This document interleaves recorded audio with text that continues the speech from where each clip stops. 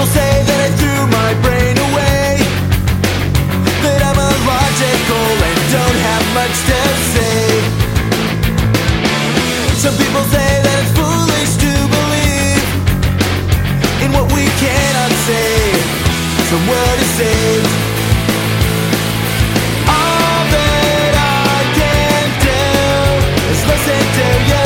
All that you can be is that you'll say. Well, thank you again for joining me on this episode of the Freed Thinker podcast. I'm your host, Tyler Vela. On this episode, I'm going to play a debate for you that I had with Jason Mullett of Logical Belief Ministries and hosted by The Council. In this debate, we discuss our various views of Genesis 1, and for those of you who have listened to my previous episodes, you'll know that I hold to a polemical literary framework. So that's the position that I defended in the dialogue, and Jason defends a classical literal 24-hour day view. It was a great discussion, and Jason was a really gracious dialogue partner, so I thank him for that.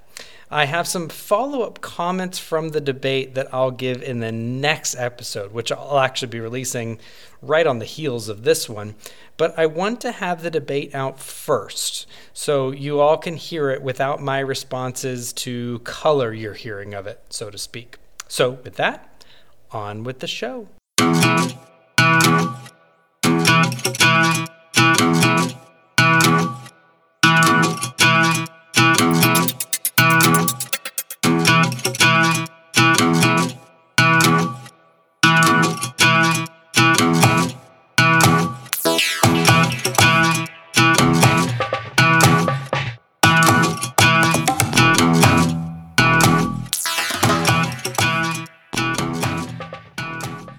All right, we are live. Welcome to an episode of The Council. And tonight we have with us Jason Mullett and Tyler Vela. They will be discussing their views of Genesis 1. Real quick, I wanted to introduce Tyler is part of the Freed Thinker podcast, or he is the Freed Thinker podcast. And you can check him out at freedthinkerpodcast.blogspot.com. I believe I got that right, Tyler, didn't I? Yeah, you did. Okay. And then Jason is part of Logical Belief Ministries. And again, I think he is Logical Belief Ministries. And that's over at Bible Thumping Wingnet. Is that correct, Jason? Yeah, that's correct. All righty. With that, again, tonight we're going to be discussing Genesis 1. We're going to be discussing the text, and I'm just going to go ahead and open it up to Tyler. I'm going to pray real quick before we get started. Dear Heavenly Father, I ask tonight that that what we do here tonight will be glorifying and edifying, glorifying to you and edifying to the believers listening, and that those who will be listening. So, God, I pray for these two brothers as they speak. I pray that they treat each other with respect, and that you would bring peace and wisdom to us tonight. We love you, and it's in Jesus' name we pray. Amen. With that, Tyler, why don't you go ahead and start? Sure. So to avoid kind of just reduplicating what I've already done in 5 episodes, for the opening statement or written in the published paper. For my opening statement, I just want to make a couple comments about the debate at large, and then a very brief summary of what my view is. My view of Genesis 1 is that of polemical literary framework model. It's basically a synthesis of the work of scholars like Meredith Kline, Lee Irons, Bruce Waltke, John Walton, and John Currid. So put all those in one big pot, mash them up, and that's kind of the view that I hold. First, let me say what my view is not. My view is not old earth creationism and hiding. I don't hold to old earth creationism. I'm not a theistic evolutionist. I don't disagree with young earth creationists because I want to bring, quote unquote, secular science, or whatever that even means, into the back door of Christendom. I'm not, as polemicists like Gary North have said, academically insecure and willing to distort the text to make it more palatable to modern evolutionary science or a naturalistic way of thinking. If anyone's listened to my podcast, they'll know that I am ardently opposed to naturalism. In fact, part of what brought me to my view was reading John Walton and realizing that the ancient Near Eastern worldview was simply not a scientific one. That is, they did not think about the world in a materialistic, a scientific manner the same way that we do. They not only did not think about the world in a scientific, normative, or mechanistic kind of terms as we do today, but they also were not trying to give scientific, normative, or mechanistic explanations for the world they saw around them. They tried to give functional explanations. For the ancients, something existed because or when it functioned. So I'm not an older creationist or a younger creationist with regard to the biblical teaching, because I directly repudiate what's called the concordist hermeneutic. That is, that we should try to find concord or lexical agreement between the way the biblical text describes its own cosmology and how we explore, understand, and describe our understanding of the cosmos today. The attempt to read Genesis 1 through an evolutionary, cosmological, or creation science framework, to my understanding, is actually the view that is the practice of imposing a certain scientific framework back onto the text and would be entirely foreign to the original author and the audience. When I hear creation scientists, just like secular scientists, trying to talk about flood geology and the hydronic cycle in Genesis 1, like I think Moses would have done, simply think blandly at them and wonder what in the world that has to do with the text. So that's not what my view or my convictions or my intentions are. I have no truck with a specific scientific theory or view or even some desire to achieve harmony between the text and modern cosmology or geology or whatever.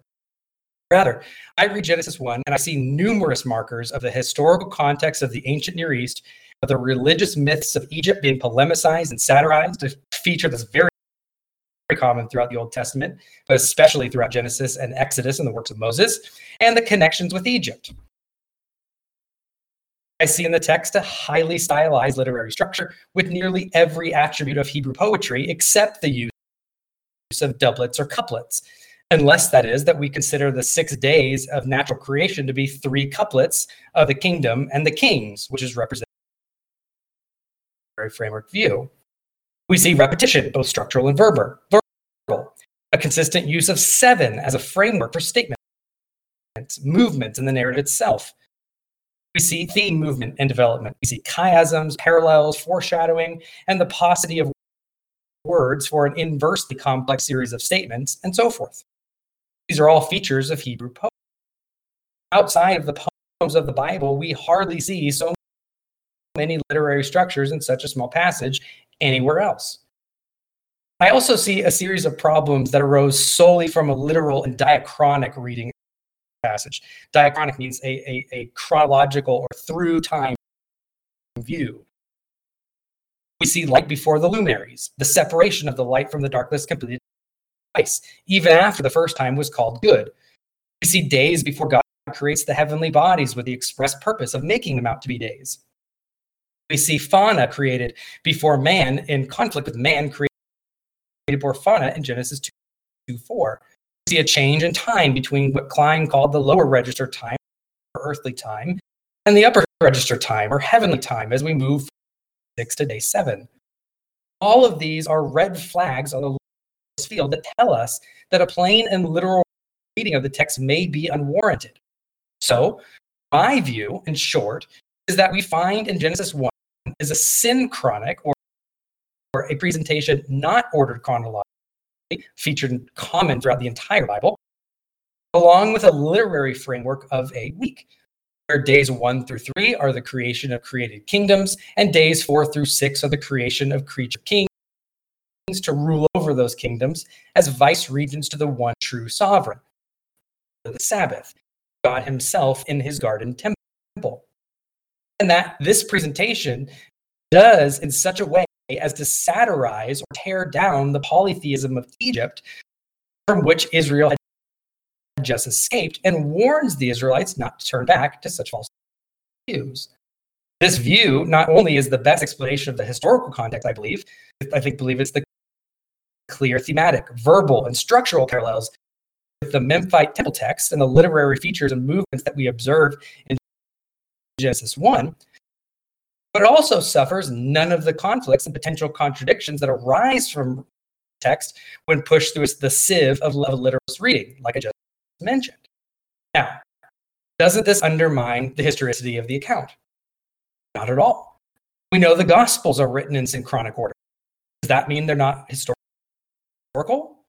Well, doesn't saying that the 7 days are just a structure and not actual days ruin its historicity.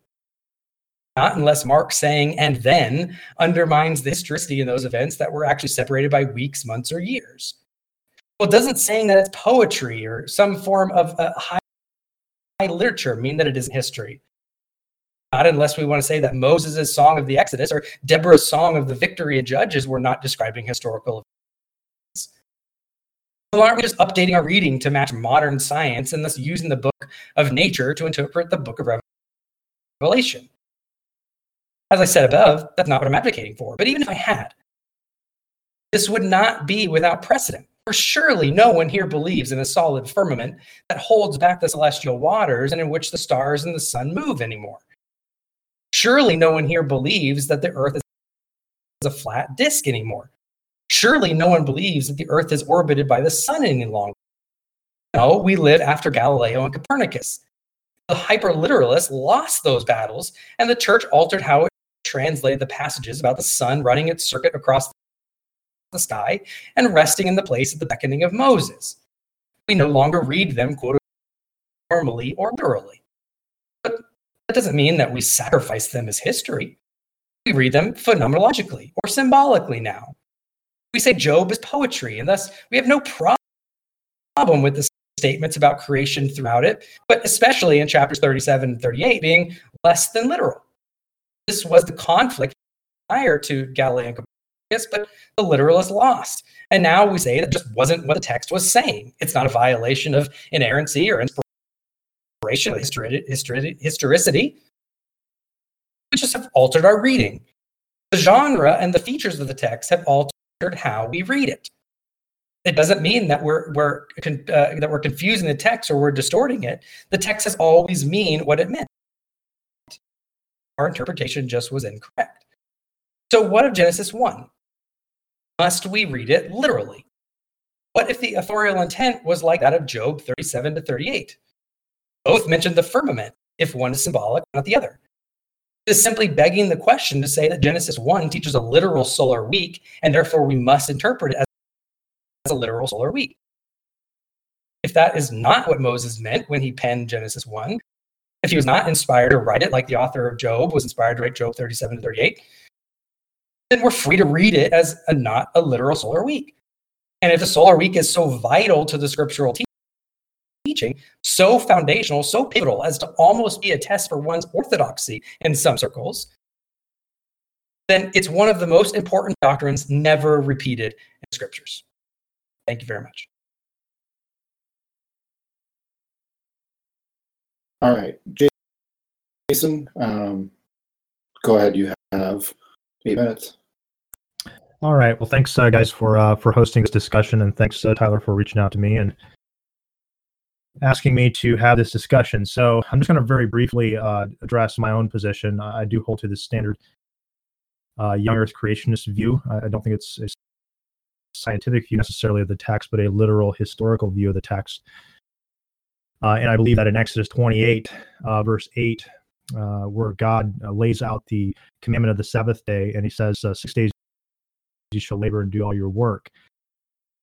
And then just 2 verses later, the same literary construct is therefore in 6 days the Lord made the heavens and the earth and rested on the 7th day.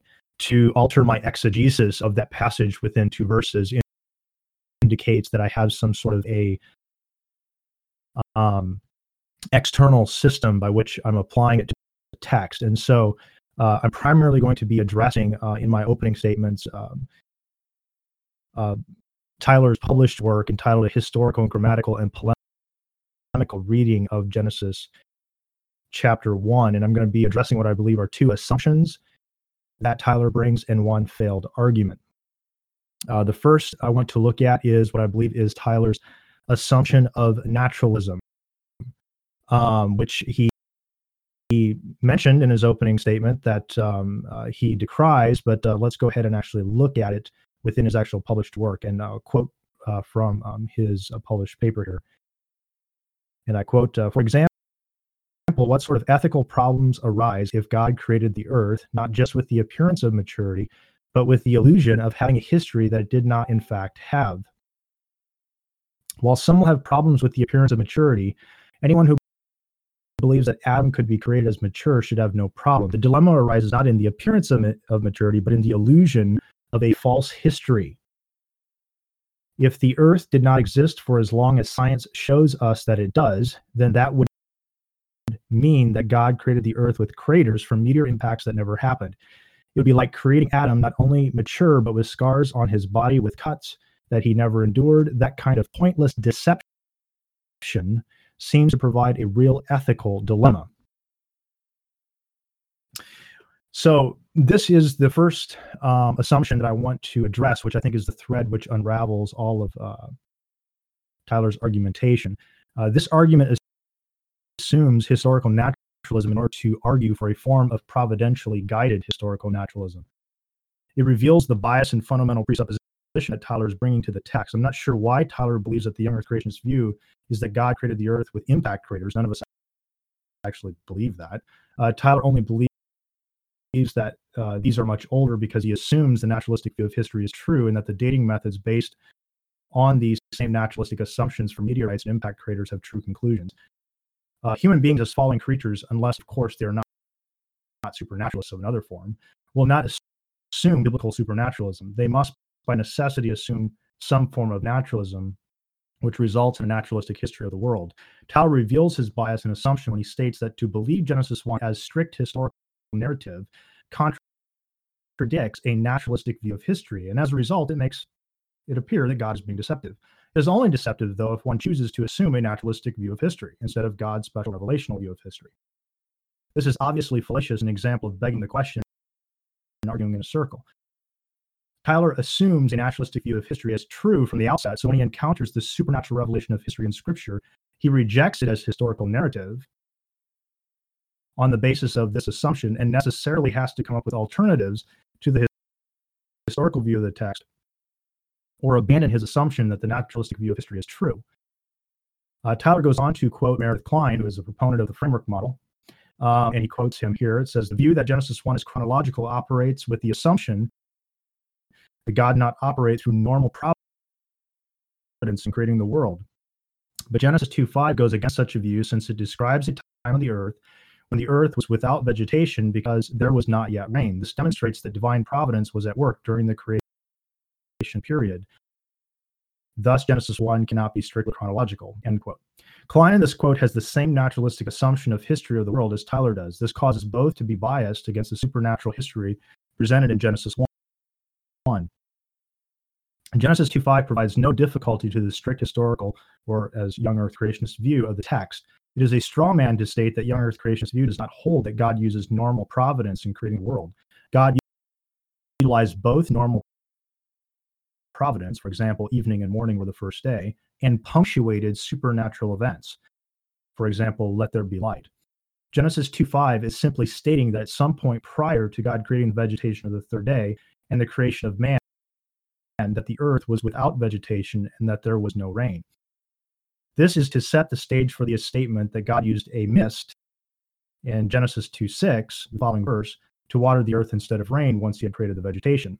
Klein and Tyler assume that God could only have used normative providential means to create the world because it is more aligned to the unbelieving naturalistic view of history, which they accept and presuppose as true. So they reject and must find a way to reinterpret the clear, punctuated supernatural events that have been revealed by God to have occurred over the course of 6 days. The second assumption that I want to address that Tyler has is that he assumes that polemical narrative and historical narrative are mutually exclusive categories. Tyler moves on after not proving his assumption of naturalism to argue that the texts of Genesis 1 and 2 are polemical and not strict history. The problem is that the text can be both polemical and historical.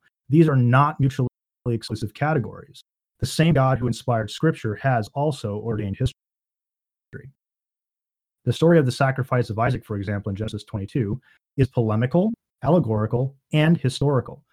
Polemical as an argument by the Apostle James against antinomianism in James chapter 2, verse 21. It's allegorical as a prefigurement of the sacrifice of Christ. For example, a substitute was provided, and is confirmed as historical in Hebrews chapter 11. All of the arguments that Tyler makes throughout the rest of his article to prove the polemical nature of Genesis are irrelevant to his case, and in most cases would not even be disputed by me. Tyler goes on to argue in his paper that the author of Genesis uses myth as a polemic against the myths of the Egyptians. While I agree that Genesis is a well-constructed account that is designed to be a polemic against the Egyptians' account of creation, I believe it is just as well constructed by the Holy Spirit as a polemic against the present-day naturalistic myths of creation. Thirdly, I think Tyler has a failed argument. He fails to prove that the Genesis creation account of chronological creation days denoted by morning and evening, so the ordinal creation days, first day, second day, bracketed by morning and evening, are polemical. He fails to prove that. He assumes it, but he fails to prove it. Tyler has done a great job in demonstrating that the author of Genesis contrasted different supernatural events in Genesis 1 in opposition to comparative events in Egyptian mythology. However, noticed one thing to be conspicuously absent in his comparison. Tyler never demonstrated how the account in Genesis 1 of the 6 24-hour days was a polemic against any account in Egyptian mythology of 6 days. The question is, why does he consider the 6-day motif a polemic, even if I would accept his assumption that historical narrative and polemical narrative are mutually exclusive categories? Why has he not, when he has not even proven that these are polemical? If he cannot demonstrate the 6 days are polemical, can I accept them as strict history? Also, I want to address something that I think is somewhat disingenuous, and I would want to challenge Tyler on this. He continually claims that his arguments about the creation account are not arguments either for or against young Earth creation or old Earth creation models, and that he is just mainly mystified about why we would even look at this text, and he often says scientific. I don't think that that's a proper representation. I'm looking at it as strictly historical. Now, obviously, historical events in the past could have scientific present-day implications, especially in historical science. And that proponents of either the young Earth or old Earth creation models are missing the point that Genesis is not about history, but is entirely and only polemical. There's a problem, though, with this claim, because Tyler rejects Genesis 1 as a historical narrative of punctuated supernatural events. He ends up with the same conclusion as the old Earth creationists and embraces the same unbelieving naturalistic view of history. Tyler is just as much arguing for old Earth creation as any other old Earth creationist. He's just using a slightly different methodology to do so. His actual opposition to old Earth creationist proponents is not in their conclusions, but in their approach to the argument. I find his claim to not be either for or against young Earth or old Earth creationist models to be somewhat disingenuous. Tyler starts as all old Earth creationists do, by assuming that the naturalistic view of history is true, and then voila, guess what? He ends up concluding that the text of Scripture reveals that the naturalistic history of the world is true. So I think that's where I'll end it there. All right. Thanks, Jason. Now from here, we're gonna break from a strict debate format, and we're gonna open up for dialogue. Tyler, did you want to address Jason first? Or just open it up and let you guys figure it out? Yeah. Well, I think the impetus is obviously going to be on my view of Genesis 1. The Jason's young Earth creationist or 24-hour view will come up, because rejection of the hour view is one of the things that led me to, or is actually the main thing that led me to my literary framework view. So it might be best, just in pragmatic order, for me to respond to some of the things that were said about my view. And the young Earth and literal day view will kind of wash out as we go through those. Sure. Jason, you okay with that? Sure. As long as I can interject, maybe. Yeah. Oh, yeah. for Because sure. at this point we want to have an actual dialogue. So, Oh yeah, totally. yeah, go ahead, Tyler. Go Yeah. ahead, and in particular, in addressing to what I made in the statement, and I'll let you know if there's something in there that I'd like to discuss further. Sure. So the first thing, I'm going to kind of go in reverse order. The first thing is, you know that I'm not an old Earth creationist, right? Well, I understand that you say that. However, your conclusion is an old Earth. So I would say that you I don't disagree with conclude the old Earth. methodology of old Earth creationists of trying to fit the Genesis 1 account into some sort of historical construct. I agree that you object to that methodology, but you don't disagree with the conclusion. What do you think what do you think, if you were to state the conclusion, what do you think the conclusion is that I agree with? The conclusion is that you embrace the same naturalistic view of the age of the universe and all that as naturalistic secular scientists do. I don't, though. I'm not disingenuous. I'm honestly agnostic about the age of the universe. I don't know. I don't even claim to know. I don't affirm whether. So I'm interested then. Okay. Then I would actually want to ask you in reference to a statement you made in your then how am I supposed to take where you say the dilemma arises not in the appearance of maturity, but in the illusion of a false history? Right. If the Earth did not exist for as long as science, what science are you talking about, and for how long? What are you talking about? Right. I wanted to hone on this because I think this is important. Your claim that I have an assumption of historical naturalism is, I mean, we can pan that out because I honestly think it sounds bizarre to me. It doesn't sound accurate to what I actually affirm at all. So, and my statement about that actually wasn't. I think you took it as the main reason for my view, or as a controlling aspect of my view, but it actually wasn't. Right? I'm just saying, there are other. Well, no, I understand you don't. That arise from it, and this is kind of a peripheral issue. Yeah, I understand you don't believe that's a controlling aspect of your view, but that's what I'm actually challenging you with. I'm saying that it is. Right. Because so here's the point of your argument. Statement in your article is not, you don't actually hold to that. Well, no, but you can in articles you can have tertiary issues that are addressed, right? That aren't actually an assumption of the argument made within the paper. Right. So if you read the entire context of that, for leading up to the for example, said proponents of the framework model often point to some of the contradictions that arise from a strictly historicist chronological approach to the days, as well as other theological problems. For example, right, so this is not, I'm not actually using this as a defense for the thesis in the paper. Right? I'm saying one of the reasons why framework advocates like myself reject both young Earth, old Earth, literary day view, gap theory views, right? Kind of the interpretive frameworks or the interpretive views of young Earth and old Earth creationists is because when you read the text that way, certain problems pop out. Right? But do you believe that is a true dilemma? It is a true dilemma that it creates a false illusion of history. That's what you use. Illusion of false history. Here's the challenge, right? And to be honest, I could be wrong on the challenge.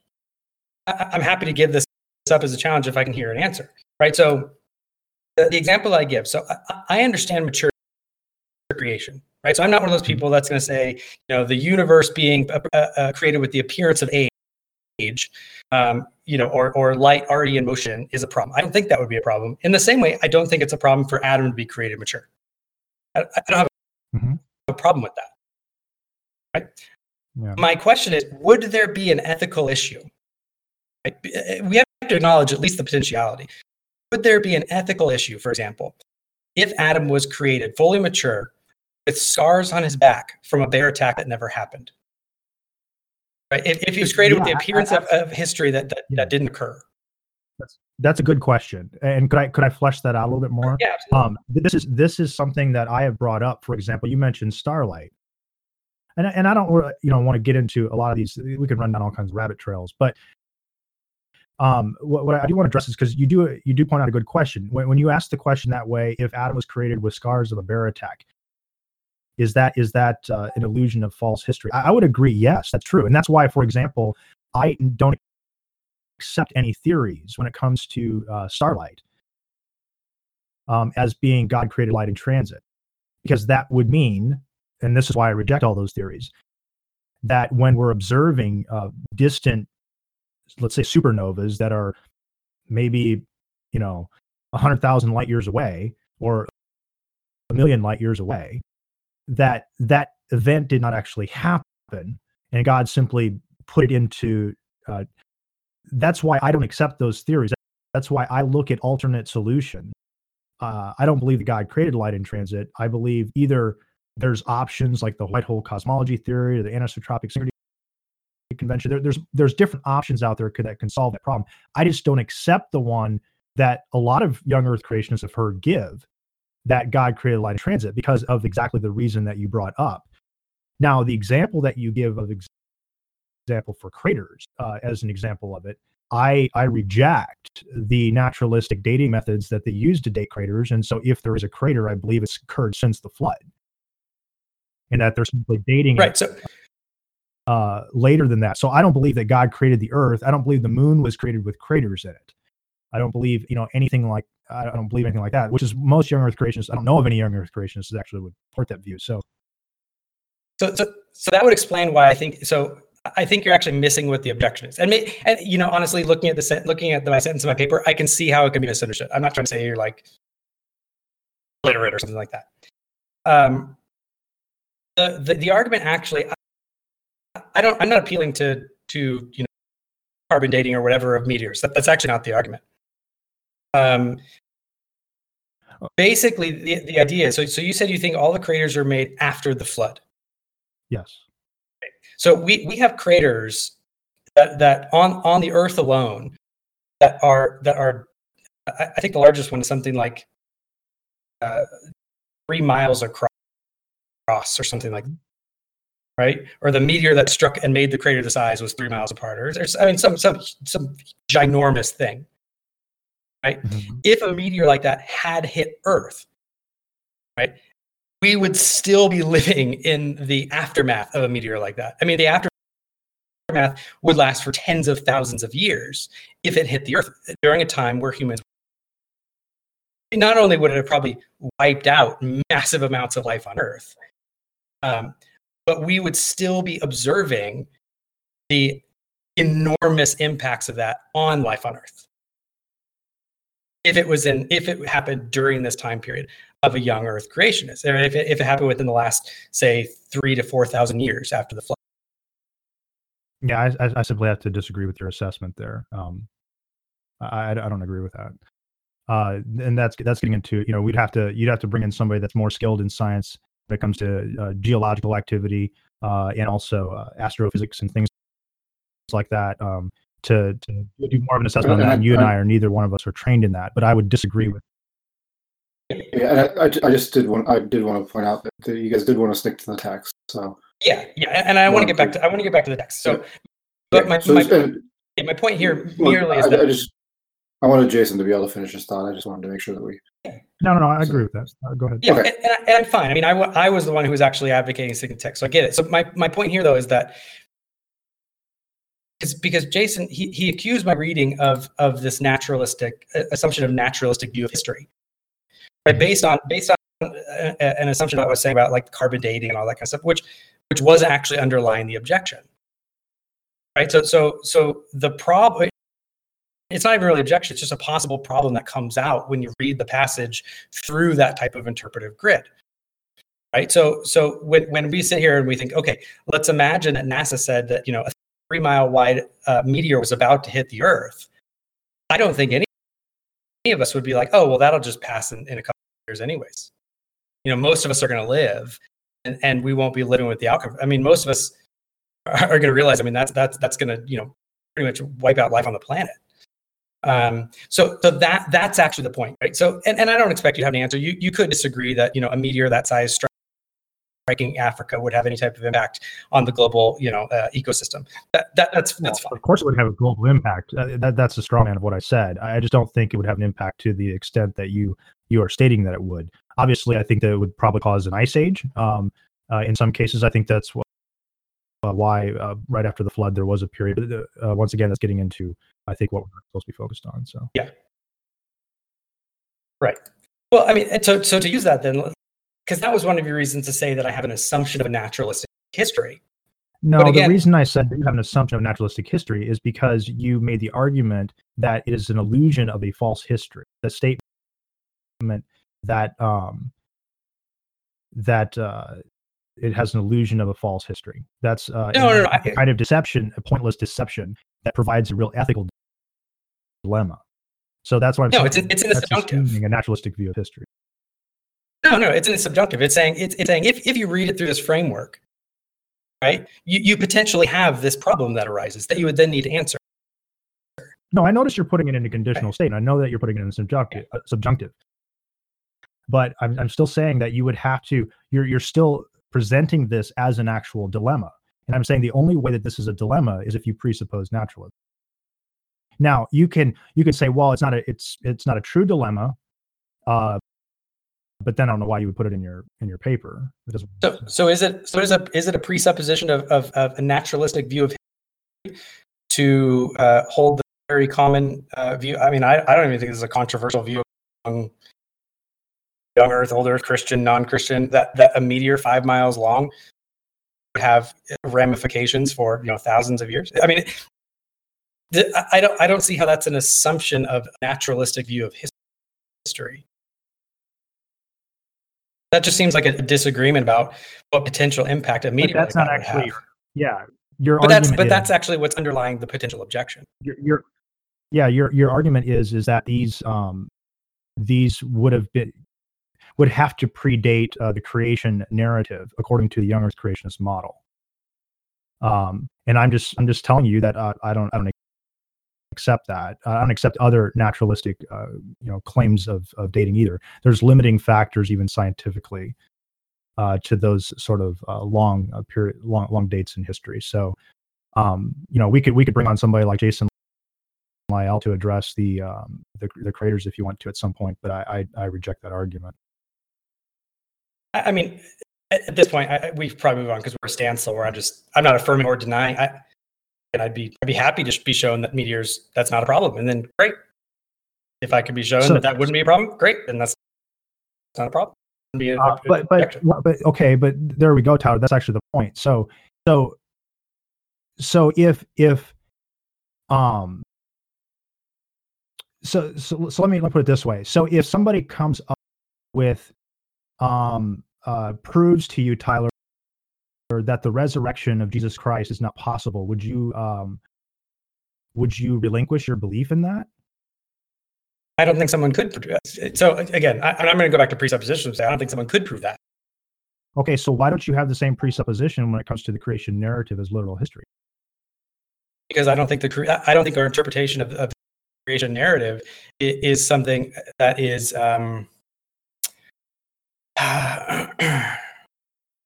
because I think you're inconsistent in your exegesis.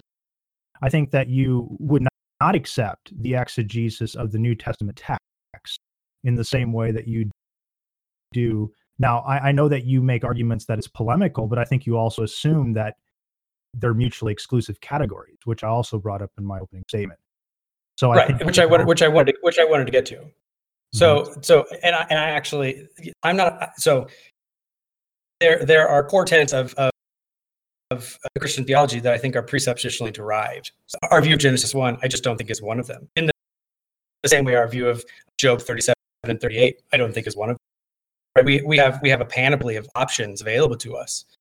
I think it's rather question making to say, well, if you don't read it in this type of wooden literal sense, despite all the, and we can go into what I think are some of the problems that arise there. So I'm an amillennialist and not a dispensationalist, so I understand the difference between wooden literalism and reading the text with authorial intent. The problem So my question then, let me ask you then, sorry to interrupt. My question then, what would you do if a dispensationalist comes to you and says, well, the only possible reading of Revelation is a futurist one? Why are you ignoring the clear teaching of Scripture? What if someone came to you and showed you that an amillennial position is impossible within the scriptures. Well, if they demonstrated that from the scripture, the problem is that the dispensational view looks at certain sections of Revelation and reads them in a historical context, but it doesn't others, and so it's an inconsistent hermeneutic. Where that's why I challenge that particular argument, and that's why I think the same reason I reject dispensationalism is really the same reason I reject your view, because I think that you are inconsistent in your exegesis. For example, I don't believe in the text that I brought up in Exodus 20 that you would accept that sort of exegesis from. I've heard you debate Leighton Flowers. You and I guess, are united there. And I don't think that you would accept that sort of exegesis from Leighton Flowers, but I think in Genesis, where the example in Exodus 20, that you would accept that from. And we can go to Exodus 20, because I would actually say that I think you're also being inconsistent on your view, right? Because I think that when you come to Genesis 1, you're saying it has to be literal history. And I'm just going to say, we just disagree about what the genre is. In the same way that you and I disagree with the dispensationalists on what basically the impacts of the genre of Revelation are. Well, when we go, let's say we went to Job 37 and 38, and I look at you and say, well, that those are statements about creation. You're going to come to me and you're going to say, yeah, but there's markers in the text that we don't take it as literal. And I'm going to say, well, Genesis 1, I see markers in the text that I don't take it as a diachronic account of history.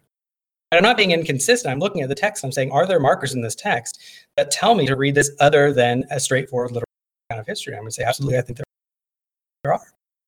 And that's some of the arguments in the paper. I also want to say that I think it's actually incorrect to say that I think historicity and polemical or literary are mutually exclusive. I don't at all. And actually, I make this argument in the paper and elsewhere. And I say, for example, is Moses' poem, is that historical narrative? Is Moses' poem, Exodus 15, historical narrative? Yeah. You think his poem is historical narrative? That's both genres. Well, no, it's talking about historical event. Correct. It's in poetic format, but I absolutely agree with you. Okay. I just think Genesis 1 is the same thing. We have something less than literal history, but that doesn't mean that it's not historical. Okay, so let me. I want to ask you this. Sure. So in Genesis, okay, so you point out that in Genesis 1, and you do a great job of this. I like this point that you made in your article. You did a great job of pointing out the polemical nature of Genesis 1:1 in opposition to the Egyptian god Adam, being the myth of Egyptian creation account is that the god Adam was brought about after the event in the beginning, and that Yahweh is causally prior to in the beginning. So you would support a literal reading of in the beginning God created the heavens and the earth. And you say that is polemical and that you can also take it literally. So why in just 5 verses later, where you didn't demonstrate that the day construct has a polemical nature to it, I didn't find anywhere in your article where you pointed out how the 6-day motif in the Genesis account is a polemic against Egyptian creation myth. But yet, I can't take that as historical. I can't take that historically literally as I can Genesis. Correct. So I'm not an allegorist, an allegorical method. Right? I think you and I agree that something can be, so just because something is symbolic or literary, even if it doesn't have a one-to-one correlation with history, doesn't mean that it's not representing a literal fact or historical fact, right? So when Jesus says, I am the door, this is a common joke, but we know that Jesus doesn't mean he's a piece of wood with a handle that goes between outside and inside. But we do think that represents a real, actual truth. That is a literal truth about Jesus being the only way, the only path, the only entrance into God. So it's not vain allegory like the allegorical pages, right? There's a concrete reality that undergirds biblical symbolism. right? So I have no problem saying that that in the beginning, God created the heavens and the earth. It is a polemical assault against one of the Egyptian gods, while at the same time, I actually think that there is interesting. So in the beginning, God created the heaven and earth is a 7-word phrase. It follows the sevenfold structure of the entire first chapter. But at the same time, we would also say that there's nothing in the text that says that prior to anything existing, God was, right? We get that from other passages, right? This says, in the beginning, God created the heavens and the earth, right? It just means logically that God stands above and prior and transcendent to creation, right? Now, to the other point, I never argued that the 7 days is polemical precisely because I don't think the 7 days is polemical. The 7 days, Okay, the 7 days is the framework part of the polemical framework. No, I understand that. So, I understand that. I understand that argument. I do. My question is why does that exclude me from reading it as oral history? Right. So this is where if you only stuck to the paper, I think you're missing some of the arguments, right? And this is why I expanded the series so far to 5 episodes, not just the 3 that rehash the paper. Right. So one of the reasons why I argue for not only a political literary framework view, right? So I see the polemical aspect, I think we agree. See the literal aspect, I think we agree. The framework is where you start to have questions, but the motivations is actually where you're questioning, right? So one of the reasons, and I should explain this for those listening, one of the reasons why I hold to, even I'm hesitant to say a non-linear view. What I want to say is a non-synchronic view, right?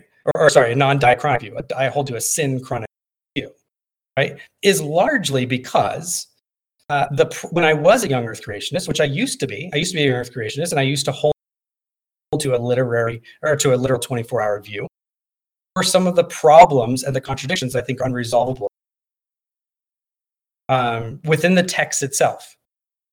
Right? So what happens is when I start reading the passage through the sieve, through the filter of a diachronic position, like a 24-hour literal view, problems pop out.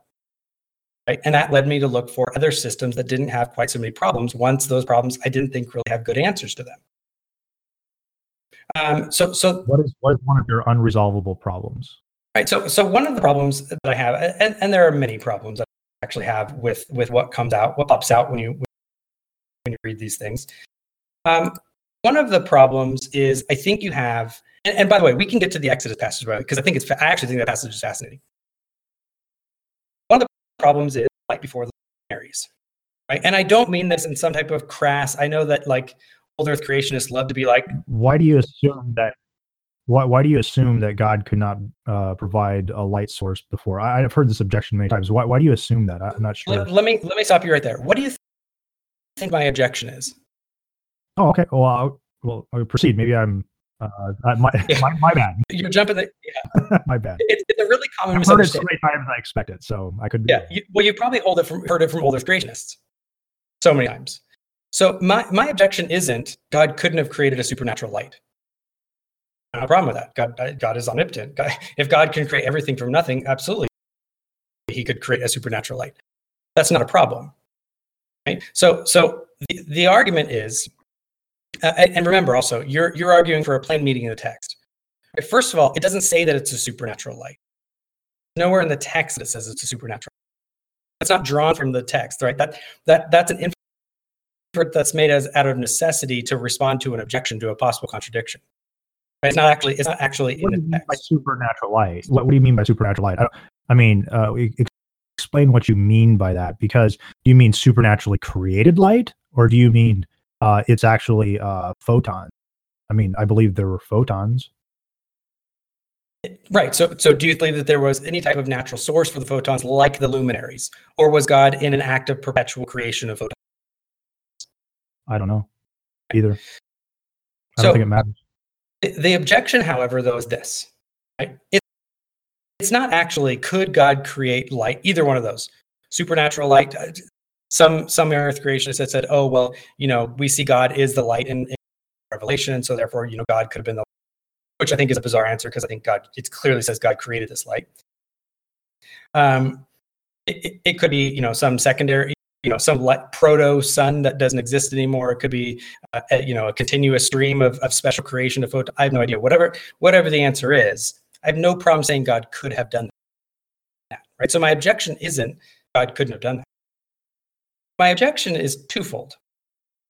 First is that God tells us on day one that he created the light and he separated the light from the darkness, right? There's definite articles in front of those things. Those are specific contexts, specific concepts, right? So he separated the light from the darkness. And at the end of day one, he called it good. Right? So that light, whatever that light was, he called it good, and it was brought about by the separation of the light from the darkness. Right? And then there was morning and evening the first day. And we're going to say that the young earth view is going to say that was a literal 24 hours. The problem arises in day 4. Right? Day 4 comes along, and God says, you know what I'm going to do on day 4? I'm going to separate the light from the darkness. Again, even though it was already done and it was good, right? Which is a problem. Right? The second aspect that's a problem of day 4 is God comes along and he says, let there be lights in the expanse of the heavens to separate day from night. And let them be for signs and for seasons and for days and for years. And so on day 4, God comes along and he says, now I'm going to create the thing that's needed, that God himself, right? So if we're going to take a normal, natural reading of this, God is saying, this is the thing that I'm creating to do this function. I am creating these lights to serve the function of separating the light from the darkness, and in separating the day from the night, daytime from nighttime, and for serving as a sign for days.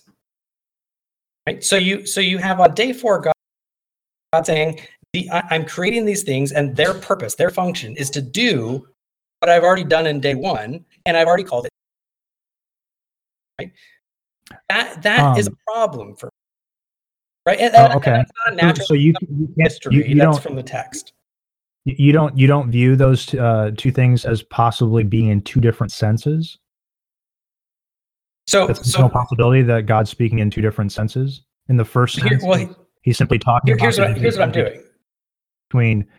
Between light and darkness, and in the next one, he's noting the division that is a sign for us between day and night.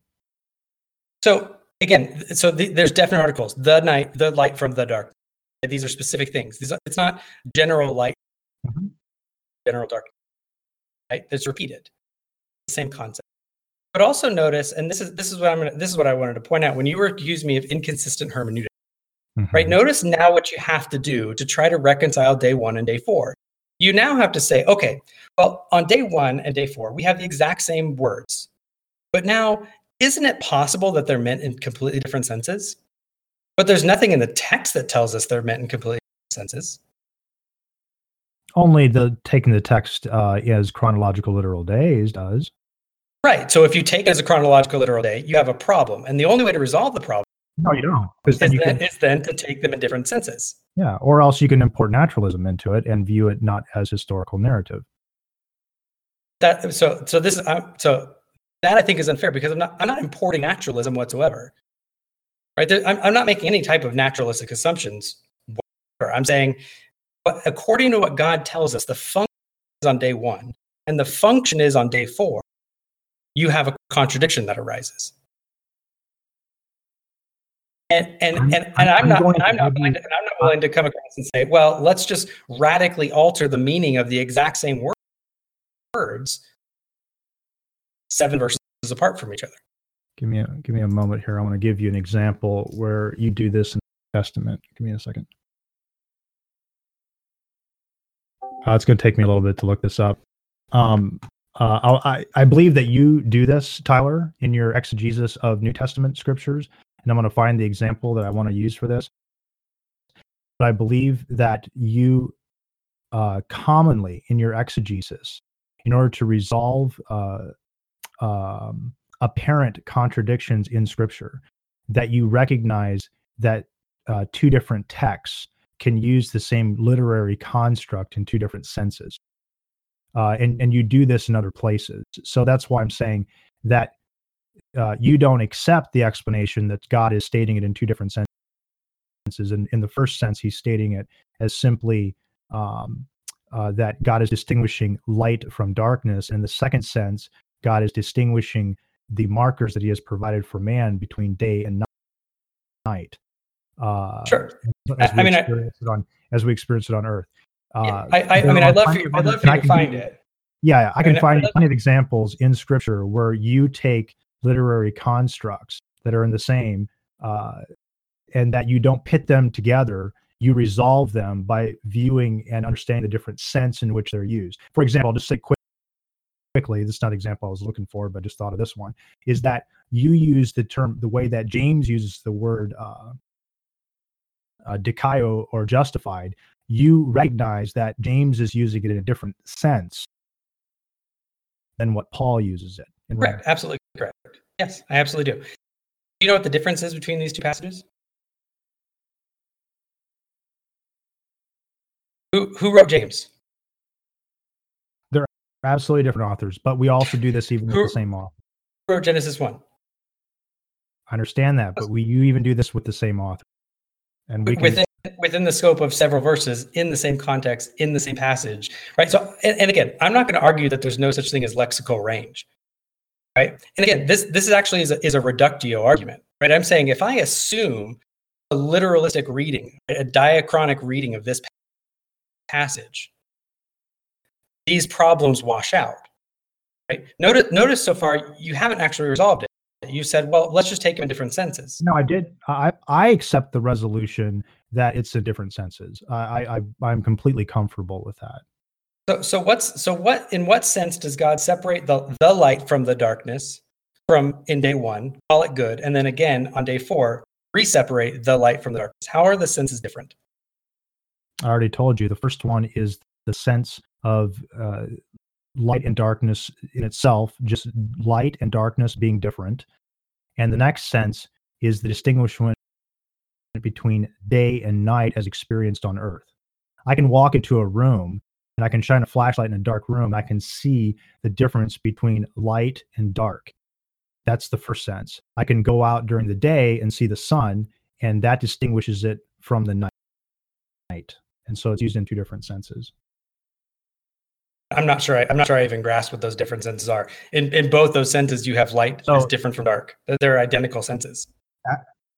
No, they're not. The one is day in comparison to night as experienced on Earth. And in another perspective of an observer, when I'm on the backside of the moon and I have a flashlight, I'm experiencing the separation of light and darkness in a different sense than what I'm experiencing it on the Earth when I'm experiencing the sun and I'm experiencing what we call day. So when God said on day 1, let there be light, and there was light. God saw that there was light and it was good. God separated the light from the darkness. Right? This is a separation of all light from all darkness. Yes. What you're saying, right? God called the light day, and he called the darkness night. So on day 1, he wasn't differentiating between daytime and nighttime. Yes. He was differentiating between daytime and nighttime. In the later text, he's doing it from, he's putting the markers in the sky, which distinguish it for us. Remember, he puts them in for signs, for seasons, and so that's what I'm saying. It's a different sense. Okay, but I'm trying to get down to brass tacks here, right? Because it still seems like a distinction without a difference, right? So on day 1, you have him separating the day from the light. The light time is daytime, and the darkness is nighttime. And on that first day, there was morning and there was evening. So he didn't. Day 4. So day 4, he then provides a marker for daytime and nighttime. That's correct. Right. Hey guys, I just wanted to cut it into ask. We've hit the 1 hour mark. I want to ask how long you guys want it to go for longer. We can go for as long as you guys want. want to, of course, but I just wanted to check. Yeah. Sure. I'm fine if you've been kind of asking me some questions, which is fine. I did want to kind of maybe ask one more question. Is that fine? Sure. Or?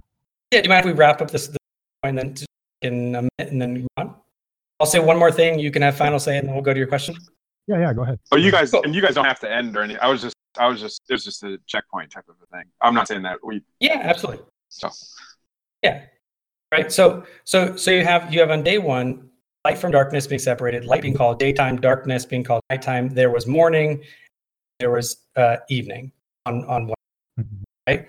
Yeah. Then on day 4, God creates the signs to separate nighttime from darkness, from nighttime from daytime, right? The separation has already happened, but now they're just marking the separation, even though the text says he created them to separate daytime from nighttime. And the markers to separate, like, yeah. But did the markers separate, or did God already separate on day 1? Well, God already separated on day 1, but he actually put the physical, what emitted the light to distinguish it. We actually have an object in the sky that now distinguishes between night and day. I said you'd have the final word, so you've been more than fair on this. You can go to one. The question I wanted to ask you was, in your article, you pointed out that you demonstrate several things in the Exodus narrative, about how the word tanin is used in reference to the Snakes. the Serpents. snakes, the serpents in Exodus, and also you point out the outstretched strong arm motif that's used repeatedly in reference to the comparative in Egyptian literature in reference to Pharaoh having an outstretched strong hand and strong arm. And you do that comparison, you demonstrate how the Exodus narrative is polemical against the Egyptian view. Do you also not view the Exodus story as historical? No, I have no problem with the Exodus story being historical. Okay. But again, that's So- largely going to be due to genre considerations and considerations within the text. Right? So in Exodus, we see it's kind of like. Okay. But that leads me to my follow-up question then. Sure. Yeah. I'm sorry. Go ahead. So you say genre distinctions. Okay, so let's now go to Exodus 20. So you do take Exodus, and so let me ask this: is Exodus 20, is that in the same genre as Genesis 1? No, it's not in the same genre. Genesis 20 is or Exodus 20 is law code. Yes, absolutely. So what is your explanation for why verse 9 is taken to be taken literally, and verse 11 is not? Are you saying it's because it's a reflection of what is not literal in Genesis 1? No. So, well, you have a couple of different markers, and actually, we're not going to be able to cover all of this because this is actually a major point in kind of framework circles. So, I think you and I both agree that Moses wrote the Pentateuch, or largely wrote most of the Pentateuch, besides some minor redactional things about his own death and stuff like that. Yeah, that's what I was going to mention. Yeah. So, and we agree that it's written by the same author. Right. So, what I take it that whatever Moses meant in Genesis 1, and by the way, this might surprise you and might perplex you at the same time. I think that Moses was using the framework of a week. I have no problem with that. Right? That's the conceptual skyhooks that I think he's building his narrative around, to borrow from John. I have no issue with that being the conceptual hooks to hang the rest of his polemical narrative on in Genesis 1. Right? So when he's looking for a paradigm, when God is using a paradigm in the law code for the Sabbath, right? He looks for another sevenfold paradigm, right? He bases it on the days of creation, right? So in the same way that God worked for 6 days and then rested on the 7th, weird to work 6 days and rest on the seventh. Now, here's the question. Was it a perfect analogy? Right? How long did the Israelites rest on day 7? 24 hours. How long did God rest on day 7? He's still resting. Right? There's an analogical relationship between the two sevenfold paradigms. Right? It doesn't map on exactly right. And I have no problem with that. And the sevenfold paradigm is used for things that aren't literal days. So this same exact sevenfold paradigm is used for Sabbath years and for Jubilee years. Right? So Sabbath year is every seventh year. And the Jubilee years is every seventh year, right? 9th year. Right? So this sevenfold paradigm manifests itself across the entire panoply of sabbatical regulations. And I understand that, Tyler, but where in any of those, like the sabbatical years, where did it ever say that God created the earth in 6 years and rested on the seventh? He doesn't, but that's exactly the point. It's clearly based on the same paradigm. No, the only time it actually makes the only time it actually makes the comparison to the actual creation is when it actually is an equal. So it is actually 6 days. Now I know you're going to bring up the seventh day. Yeah, I mean you have a major problem with the seventh day. But I don't think I just don't find that to be a valid objection, because the days continue and we repeat them. What God is, he rested on the seventh day, but God did not continue his creative acts, and man does continue their creative acts on the day following in order to function. God did not continue. If God would have continued creating with punctuated supernatural events, more matter, after day 7, then yes, he would have continued the same motif. He would have created for another 6 days and then rested again. But God was done with his creative acts, so therefore he did not have to continue the trend in the way man does. Man has to do that because he has to continue to work. God rested from his creative acts and he did not have to continue them. So I don't think there's a necessary. I just don't find the objection on the seventh day to be a corollary. The one I do have one question I was going to bring up too, and you did mention in your article, and I just want to ask you if this is your position, is that the Jews would have not viewed the Genesis account necessarily as historical, but they would have recognized the polemical narrative against the Egyptian myths. And they would not have understood the way that we as modern day, you say, view it through a scientific lens. I don't believe I'm looking at it through a scientific lens. I'm looking at it as through a historical lens, as being historical narrative. But that was your argument that you made in your article. I heard you mention that also, I believe, in your opening statement.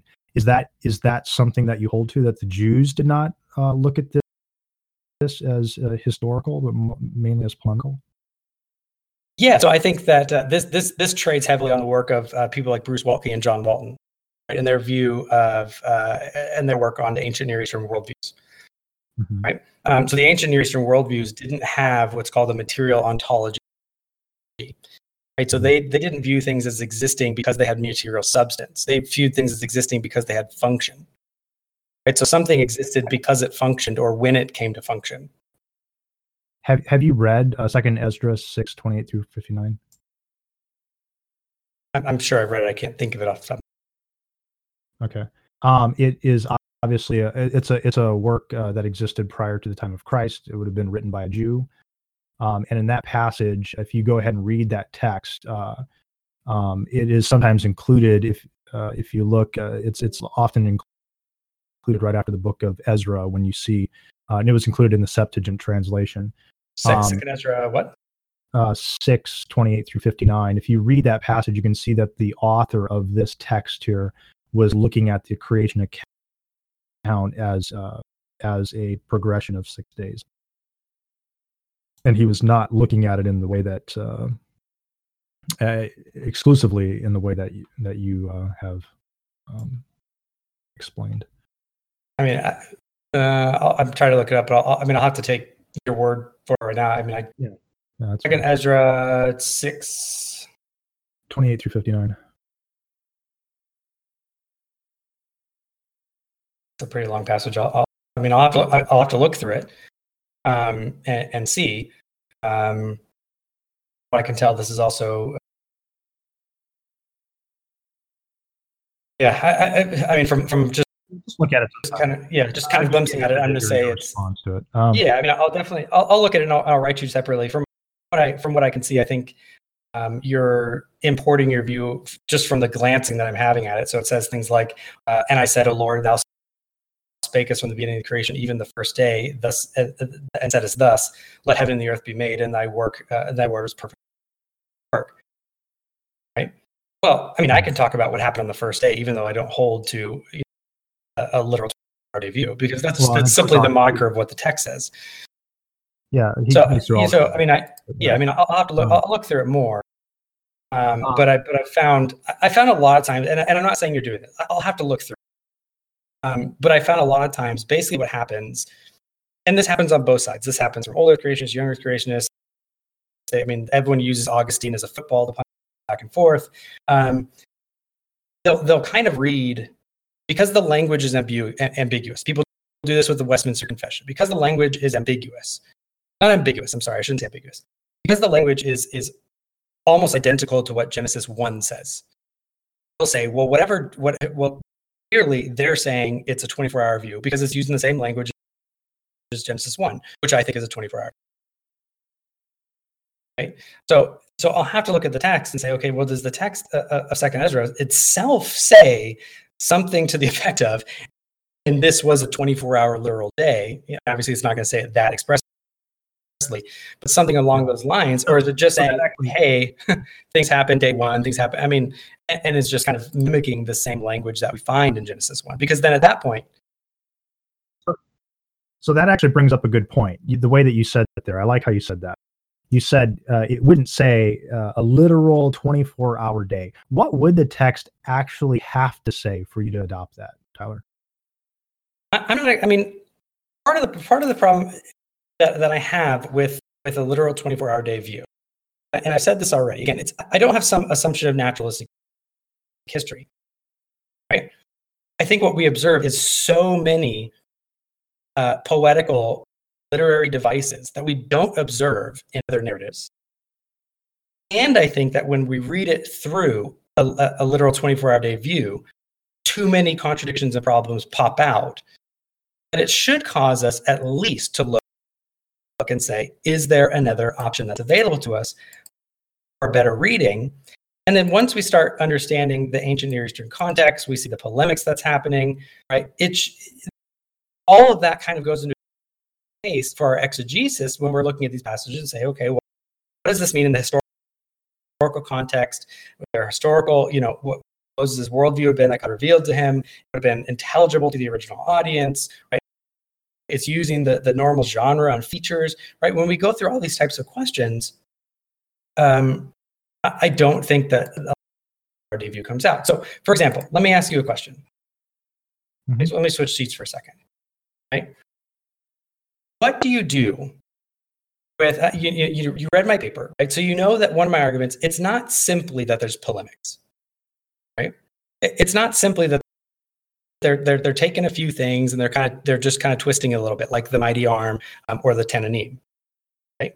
There are lexical parallels and there are structural parallels. So when you read through the Shabaka stone, it is almost in identical order to Genesis 1. And we know the Shabaka stone predates Genesis 1 by hundreds, if not 1,000 years. So it's not that the Shabaka stone is mirroring Genesis, right? Genesis follows the exact order. I mean, to the point where you have, a pre-creation condition of a lifeless cosmos in a watery deep. Above the water, you have the divine breath or wind hovering. You have the word that creates the light. You have a primordial hill emerging from the midst of the water. You have the creation of the sky being raised up over the earth. You have the formation of the heaven and the ocean, the formation of the dry ground. created to rule the world as the image of the divine. Earth then sprouts plants, fish, birds, reptiles, land animals. And then there's the creature of God, statues, cities, food offerings. And I mean, then you get into human activity, right? It follows the exact same order, right? Genesis 1 mirror it. So when Genesis 1 is polemically dealing with the Shabaka stone, right? It's not just taking random concepts. It seems to be taking the exact order of the creation account of the Shabaka stone and taking that wholesale and saying, okay, let's keep the order, but let's just mess this all up and fix all of your bad concepts. Yeah, I think one thing that you would have where I think I differ with you a little bit there is I think you assume that the Genesis narrative came after the Shabaka stone. I think that it might have even predated the flood and may have come across with Noah. I think there's a good possibility. I think Genesis 5:1, in reference to this is the book of the generations of Adam, is maybe that Moses is actually recording either a previously orally transmitted story or possibly even written that predated that had gone down through the followers of Yahweh prior to that. So I don't necessarily. I think I would revert around the other way, say that the narrative of the Shabaka stone is probably more of an alternative mythical version of the narrative that developed over time that was different than the. But do you have any? So my question is, do you have evidence of that? I would, but I would also say that you're just as well assuming that the other order as well. Well, no, I mean, from all the evidence that we do have, the Shabaka stone predates it from the dates that we have a composition. Well, but see, I notice that you're required to invent. Yeah, I believe it's supernatural. But I believe it's supernatural at all. But believing it's supernatural doesn't mean that I get to invent sources. I don't get to invent a pre-Genesis source. So if it's supernatural, predate it to a different date before the flood. I mean, none of that. You're inventing all of that to escape a problem. The actually, I lost my train of thought. What I'm saying is that if it's supernaturally inspired, if my presupposition is that the scripture is supernaturally inspired, then God can construct narratives to be polemics against myths before they actually come about, which is why I believe even the creation narrative is a polemic against even the myths of naturalism today. I mean, just as well, even though it's not it doesn't post date the modern day myth of naturalistic creation. So this is again where I'm going to press you on inconsistency, because I'm going to say, look, you and I both have the presupposition of supernatural, inspiration and inerrancy over the text, right? We both believe in supernatural revelation. That's not like you don't have the corner on it in this conversation where you're the only one that holds that as a presupposition, right? So, but what's going to happen is, I don't think that you would allow that if you were talking to, say, an SDA person, like Justin Wilson, who haunts our group. I don't think you would allow them to say, well, God, God's supernatural, and he could have fill in the blank, whatever device they want to invent, because God could have done it. Therefore, that's the solution for them to escape the problem. I don't think you would ever allow them to get it. And yet that's what you're resorting to get away from this fact. Get away from what fact? I'm not getting away from the fact that it's a polemic. I agree with it. Right. So all the evidence we have. I assume that it postdates it. I'm saying that I don't know that you have for that. I say that it could predate it. Okay, but I mean, in order to say that Genesis 1 predates the Shabaka stone, I mean, you'd have to colossally overturn pretty much everything about. Do you believe that the New Testament documents predate most of the secular dating of those documents? I do, actually. Yes. Yeah.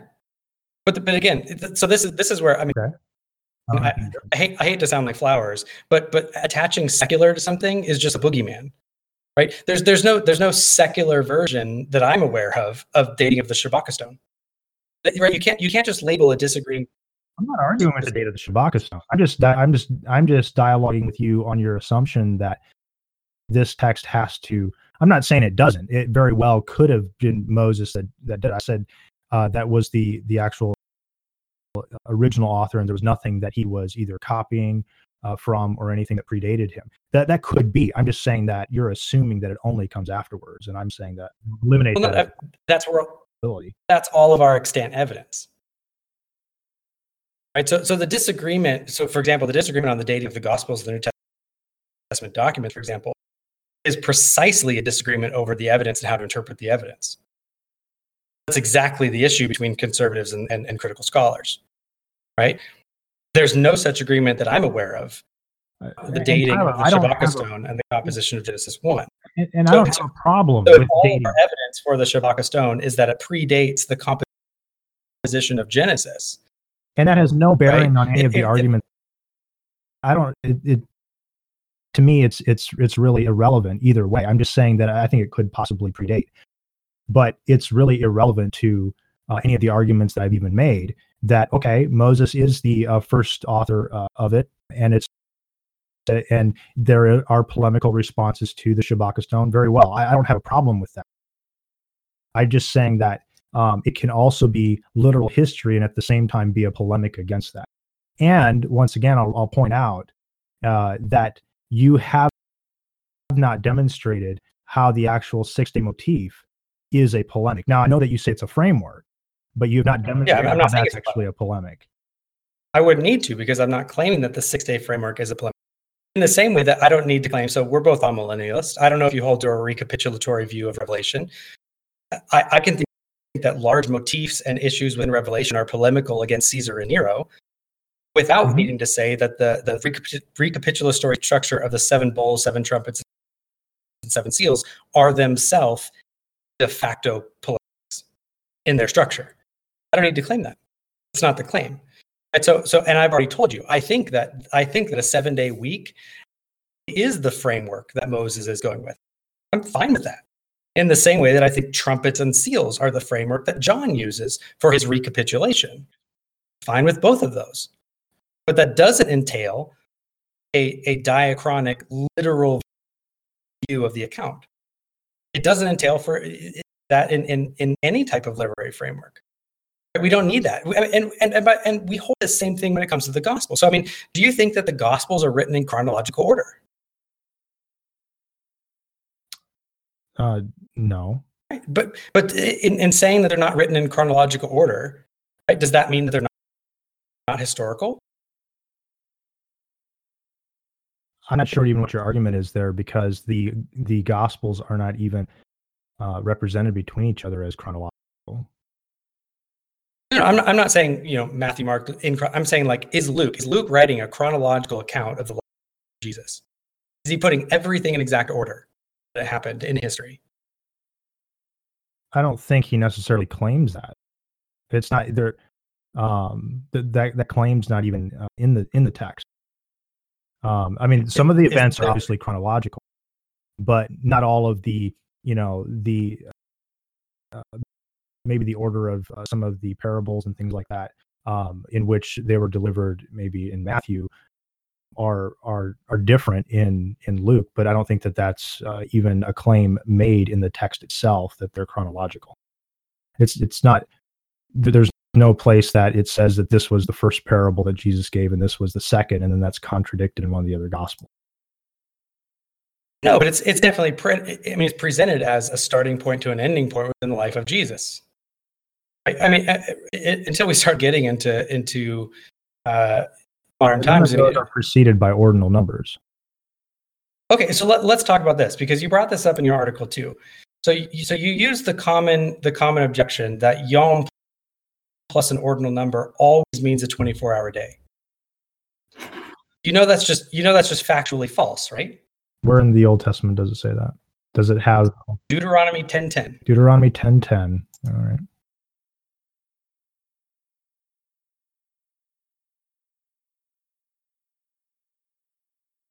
There's actually numerous examples. Okay. Ordinal and cardinal. So you're saying first time is the word Yom? First time, it is Yom plus an ordinal. I'll have to look into that. I'll have to look at the Hebrew on this. I mean, we can bring up the Hebrew.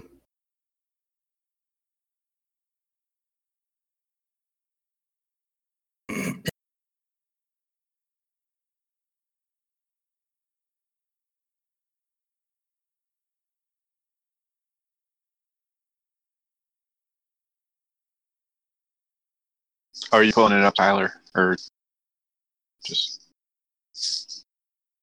I am, but if you want to pull it up.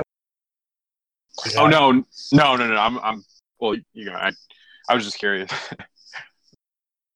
Was yeah, it didn't.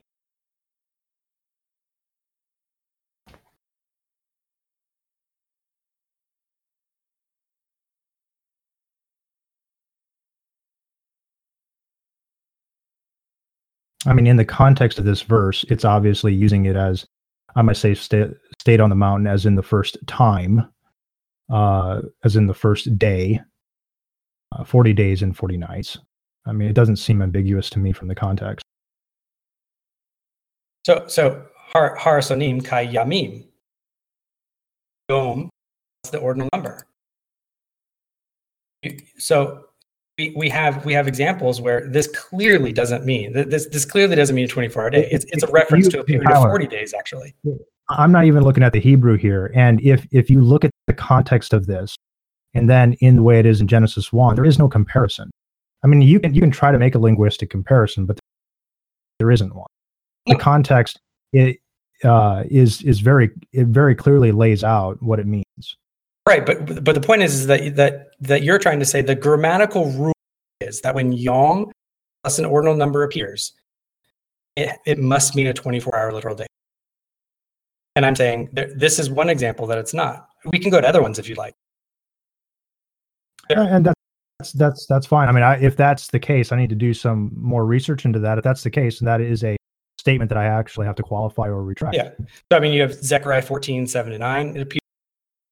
Isaiah 9:14. It appears. Hosea 6:2. It appears. Yom plus ordinal or cardinal numbers numerous times doesn't mean a literal 24 day. It's just not an accurate rule. Neither is the argument, which is very common, that Yom plus morning and evening always means a 24 hour. Yom plus morning and evening is basically a grammatical half-ax legomena of Genesis 1. There's nothing to compare it to. So you can't say it's a rule that controls Hebrew when it's only found in the text in question. So there these types of Hebrew rules get thrown out, but they're just not factually the case when it comes to the text. So some of the other questions that I would have for you, it's 9:30. Are you still? I know it's super late for you, man. I appreciate you staying up. Is it still good to? It's 12:30. Why don't we have the rest of the council just jump in and we'll have a little bit of conversation. But yeah, I do need to get moving. It's an hour and so. Hey, by the way, I mean, I really appreciate you coming on. I know it was late for you and it was hard to get a time together, so I appreciate it. Yeah, no problem. All right, and with that, we could, if you guys are all right with it, I know some of the people in on the panel had questions. If you guys are all right with that, and we can go for Jason's sake, we could go. Is 15 minutes all right, or would you? Yeah, let's do 10. Let's do 10 minutes or so, and then I do need to. Okay. It's the next day for me, so. Okay. Well, I know that One Way, if he's still here, had a question. Okay. Still here, One Way? Oh, he might have. Okay. Well, he might be. he might have left since, but he was asking questions on the side chat, and I think it was for Tyler. I go back and find it. If in the meantime, if anybody else does anybody else on the panel have a question for Tyler or Jason?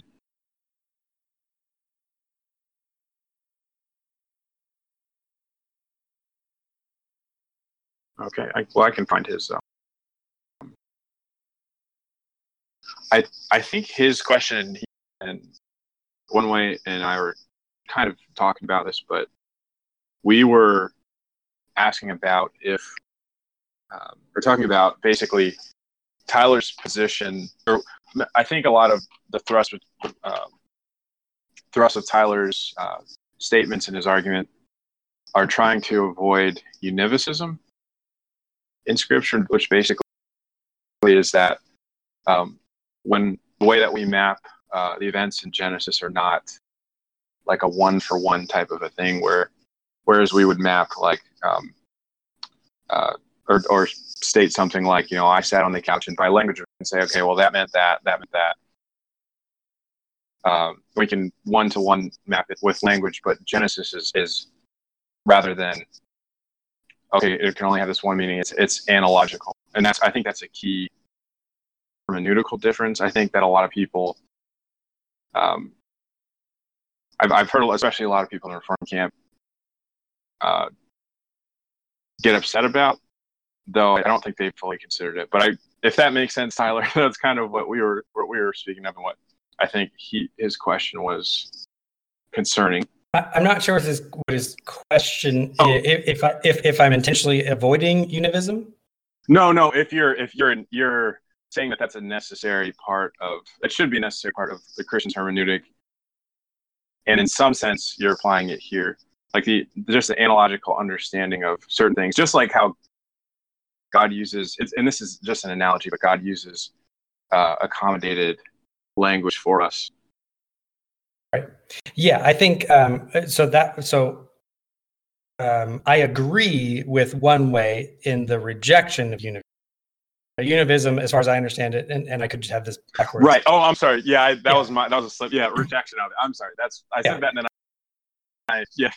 that's what I meant. Yeah, absolutely. Yeah, and I think that we observe this all throughout the Scriptures, right? So the example that Jason brought up from the paper is, where it talks about God having a strong arm. That actually was a statement that was about Pharaoh, right? And it represented his ability to protect Ma'at, which is basically a similar concept of shalom, or kind of all-encompassing peace and harmony throughout the land. But I don't think that I don't think it's merely kind of crass symbolism, right? Where the what's said is almost allegorical of something completely different, right? But at the same time, I don't think it's a literal use of the term where it maps on directly in the same way that a literal statement like "I sat on the couch" would be. So I do agree with One Way. I largely think language is much more multivocal than most people will give it credit for, and I think that that sometimes that will affect our hermeneutic. And I think, basically, by the way, I sometimes wish that as moderns we would return to a little bit more of an ancient way of speaking and thinking. I find a lot of times when I read through the Bible, the flexibility and the freedom within the language is actually much more rich and gets across a much deeper, more complex type of meaning than often we're able to do with a technical language like English. But you got to do a lot with 60,000 words in your entire lexology, where we have I think it's up to 8 million or something like that, different words. So okay, I think One Way's back. I know I probably only stated part or a small part of what he wanted to say, but if One Way, if you wanted to ask your question, and then I know Jimmy has a question, and then that probably would take up, both of those would probably take up most of our time, if not all. But let me see. I think you have to unmute them. Oh. I got One Way. Can you? Yeah, he's not muted. From what I can see here. All right, is Jimmy there? Let's move on to Jimmy. Okay, yeah, Jimmy's here. Yeah, I'm here. So my question is for Jason. Actually, Mm-hmm. This is this is I apologize for the unclearness of this. I'll try to put it with as much clarity as I can. Okay. So I guess my question is, do you think that it's possible, given that Tyler's view is true and a literary framework and polemic interpretation of the text is accurate, do you think that it's possible, given that view, for God to have created the universe in such a way that it would have looked exactly like the 7 24-hour periods that a young Earth creationist thinks it looks like? And if so, do you think that that is a strength of Tyler's perspective that young Earth creationists cannot benefit from, a sort of abductive default that he can appeal to? Okay, right. Okay, I'm lacking sleep here, so maybe that's the reason why I didn't quite catch. Let me see if I can. And I think let me make sure I'm understanding it. So you're saying that if God providentially created in a normative way, and it appears somehow that it was created in 7 literal. I'm not sure I'm following you. Could somebody else either summarize it or? Yeah. So I think what Jimmy is trying to say is, if we grant that Tyler's view is true, right? Could God have created the Earth as a young Earth creationist believes, given Tyler's understanding?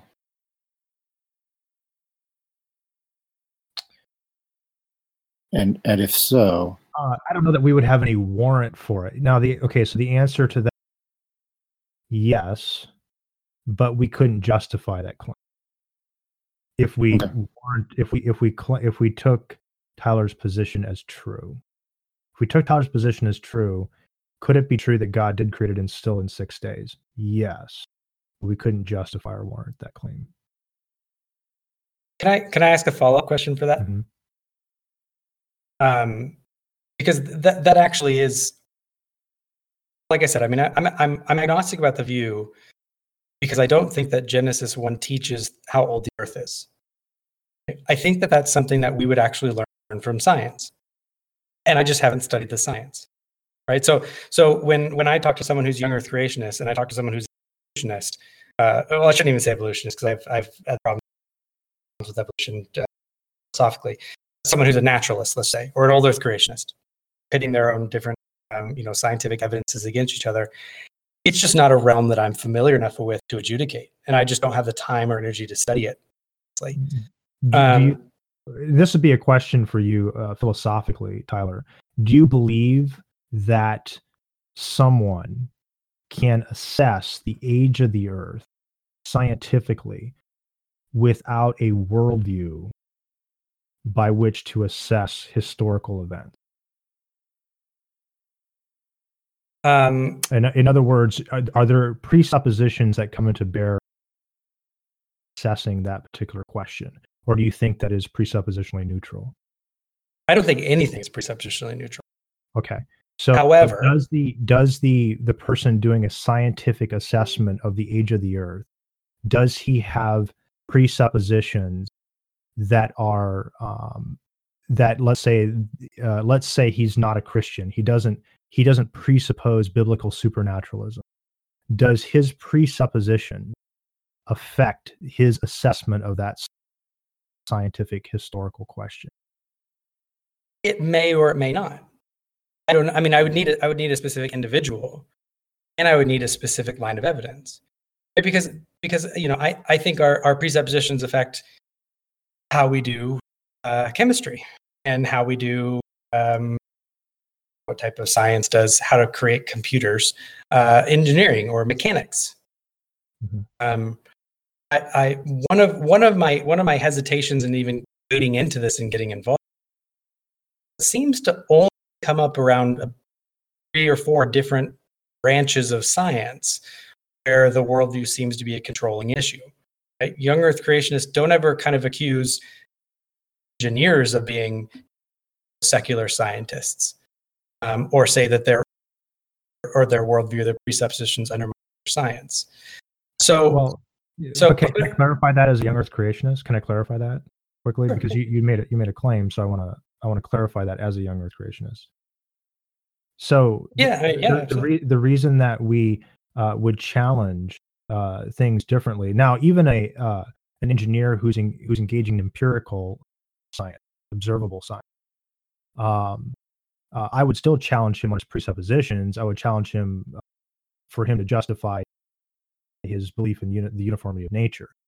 But when it comes to anyone engaging in historical science, and with us trying to assess what happened in the past, the worldview that you have is going to have a great bearing upon the conclusions that you come to. If and this is a question that I would even, and I've asked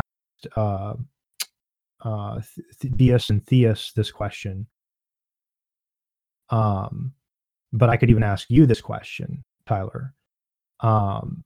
Is it possible for a God, and I say a God, I'm not saying the God of the Bible for specific reasons, is it possible for a God to have created the world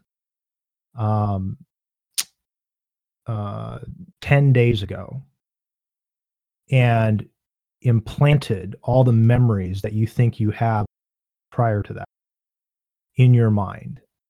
Yeah. And so basically last Thursdayism. Yes. Okay. So is that possible? And if you know that that's not true, why do you know that that's not true? Right. So this is basically, it's a question of solipsism. Yes, it is. Mm-hmm. So I'm going to say, well, no. As a Christian, I'm going to say, no, that's not possible, because that would mean that the one standard foundation for logic is dishonest. So I'm going to say, no, I don't think that's possible. Now, yeah, absolutely. But you are appealing to biblical revelation because who cares if the supernatural creator of the universe wants to be dishonest or not? I mean, why do you presuppose that that is a necessity? You presuppose that because you presuppose biblical category. Right, because that's the necessary precondition for rationality.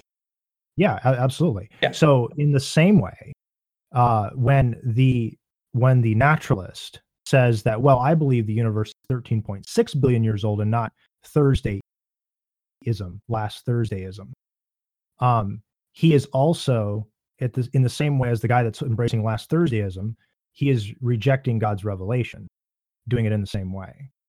And so he has a worldview, he has a presupposition, which is dictating his understanding of the past. And so in the same way that the Christian objects to last Thursdayism, he should also object to views that have a historical view of the past, which is contrary to Scripture. Except, so let me say one thing, because I haven't actually gotten my follow-up question from Jimmy. Let me say one thing really quick. So my major difference with you on that is, I don't think that one's interpretation of Genesis 1 is the same footing as the presuppositional grounding of the inerrancy of Scripture as a whole. Right? I don't think we can make our pet interpretation on the same level as presuppositional necessity. So it might be the case that because right there, what you're doing is you're basically begging the question of your interpretation of Genesis 1 and saying, if they're disagreeing with that, then they're disagreeing with inspired Scripture. It's the same way with you with any other fundamental doctrine then as well that you hold to. You're just begging the question. But I don't hold the interpretation of Genesis 1 as a foundation. I hold creation and God as creator. I don't either. A foundational doctrine.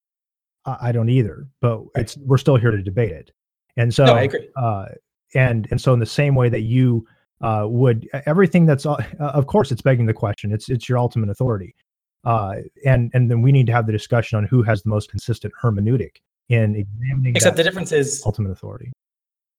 Except the difference is your interpretation of Genesis 1 is not the same thing as your ultimate authority. That's the equivocation that's happening. So you're saying that they're denying the ultimate authority by denying Genesis 1, because then that's denying the scripture. But what you're doing right there is you're smuggling in the assumption that your interpretation of Genesis 1 is on par with the presuppositional nature of the Well, and that's why we're here to debate. Yeah. Tyler. I agree with that. I'm not arguing that's why. I'm saying that's why we're here to debate hermeneutics and consistency. So my follow-up question, because this actually that was my question. I'm curious because one of the things that I've said our time is a person could hold my view on Genesis 1 and still be a Christian and hold to young earth creationism based on the science. Because and what I found so interesting is you said you wouldn't have the warrant to believe in young earth creationism. But at the same time, as a young earth creationist, and I've heard your show, you spend far more time on the actual evidence of science that the age of the earth and creation is young than you do on the text itself. So I'm curious. If by some recourse I could show you, I could prove to you that Genesis 1, my view was correct, right? Let's just call it divine miracle. That Genesis, my view of Genesis 1 as a polemical literary framework, as a synchronic presentation of creation. Could you then not also believe at the exact same time that the earth was young, precisely because of all the scientific evidence that you argue for on your podcast? No, I don't think you would really, because once again, I don't think anyone can interpret history without a. Now there are limiting factors that I believe, but you also need to have a worldview that can make sense. So you have to still, assume scripture. I don't think that you have a warrant for 6-day creation, and the age of the earth that I that I hold to. We would see things possibly scientifically that we would say would limit that, but we also do have things. The point is, obviously, you misunderstood the scientific things that I brought up in my podcast. Was that I was using that, and why you noticed the 3-part series that I did on creation science and young earth creationism is I started with the biblical text, and the reason I did that is because that has to be the grounding and the foundation to it. There are scientific evidences that confirm that, but you have to have a worldview in order to be able to look at historical sciences. And if you don't have a worldview in order to provide the grounding for looking at any science, if you don't have one that's able to justify science in the first place, then you can't look at history properly. And so what I'm saying is that when you look at, let's take the radiometric dating methods and things like that, which do give long ages, it is consistent with naturalism. So if a person who assumes naturalism, if he looks at potassium argon dating, or those dating methods are consistent with their presupposition of naturalism, there's no inconsistency there. And it does come out to a long age, but you have to presuppose philosophical naturalism in order to make it work. And I'm just saying philosophical naturalism does not provide the foundation and basis for ethics, uniformity of nature, absolutes, transcendentals, and so forth. I 100% amen agree. That's why I'm a Christian theist, not a naturalist. That's not why, but perks. Okay. And I know, Jason, you're. I do have to get going, guys. But I'll listen in. Can you answer? Can you take one more question from someone who's been waiting for a while? Real fast. All right. I won't ask any follow-ups, I promise. Go ahead, Grimoire. Oh, man. I got so excited to tell the gospel that I no longer remember my question. Oh, okay, yeah. Does either of y'all's interpretation change any doctrine? Or any major doctrine, I should say. Any core doctrine around Jesus and God? Is interpreting it it either way change anything like that? Yeah, that's a really good question. I think it has an impact in particular upon, for example, if you hold to that death pre-existed Adam, I think that's a huge theological problem. I think that if you hold that natural disasters and things of that nature predate the fall, you have a problem. You have God declaring what is good in the garden as being natural disasters and death, which means to me, I don't know how much that holds a promise to the Christian who expects a new heaven and new earth that is good, that they'll still experience maybe not personal death, but at least death in the animal kingdom and things like that, and still natural disasters, at least to some level, in the new heaven and the new earth. I think it has theological implications with having death preceding the actual fall. I think it came as a result for all, and this is where Tyler's going to probably disagree with me, but it's kind of interesting that he would disagree with me, considering that he's not an old earth creationist. But that death preceded the fall. I have a big theological issue with that. Okay. I'll Tyler, let Tyler follow up on that since yeah, because it's a short question, Yeah, I actually agree with Jason.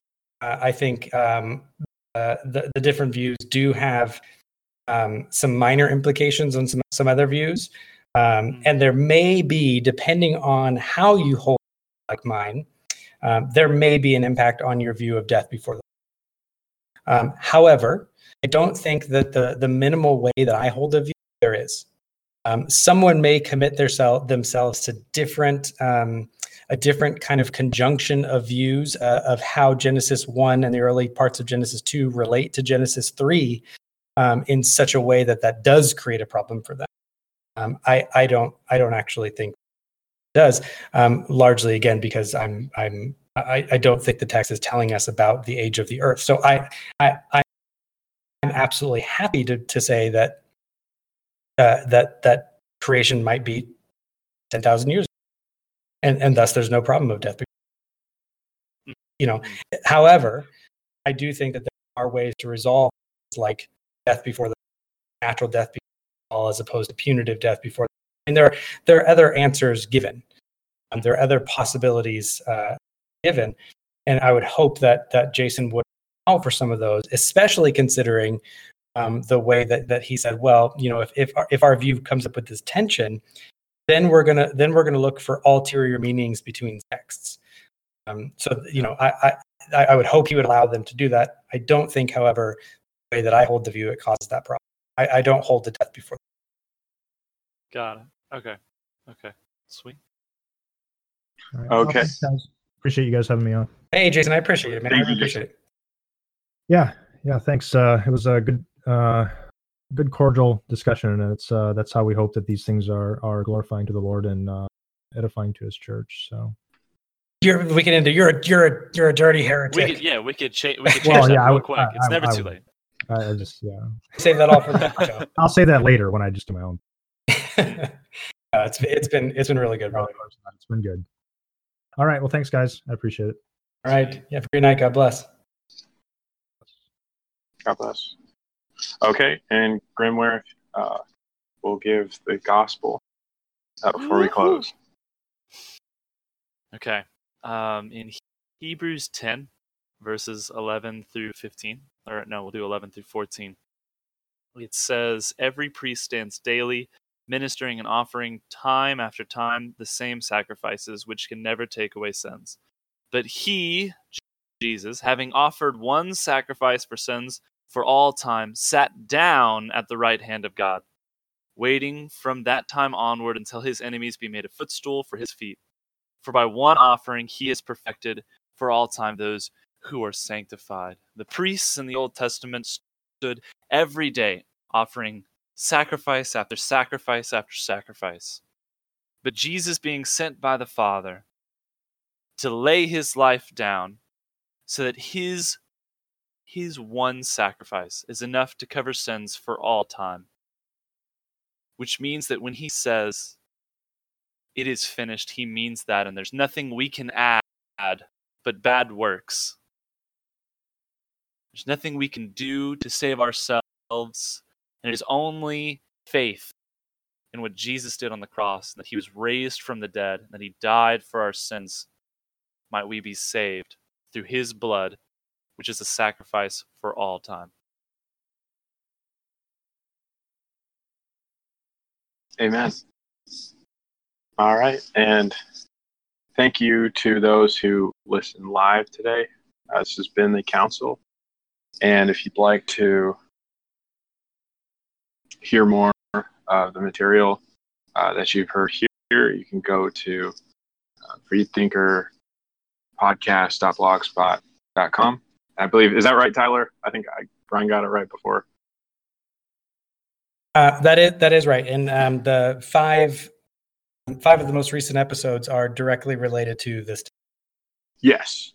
So Tyler spent a lot of work and done a lot of research on this topic, and has resources there. And you can also visit at the BibleThumpingWingnut.com. You can visit Jason Mullett's podcast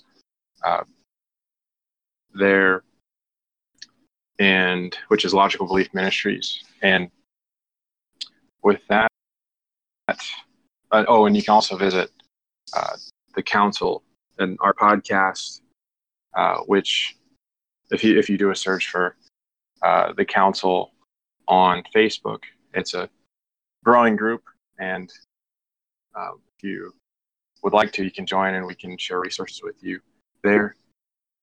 And with that, we say God bless, good night, and may God bless your taking the gospel to the world. I hold to a literary. Are you aware of literary framework?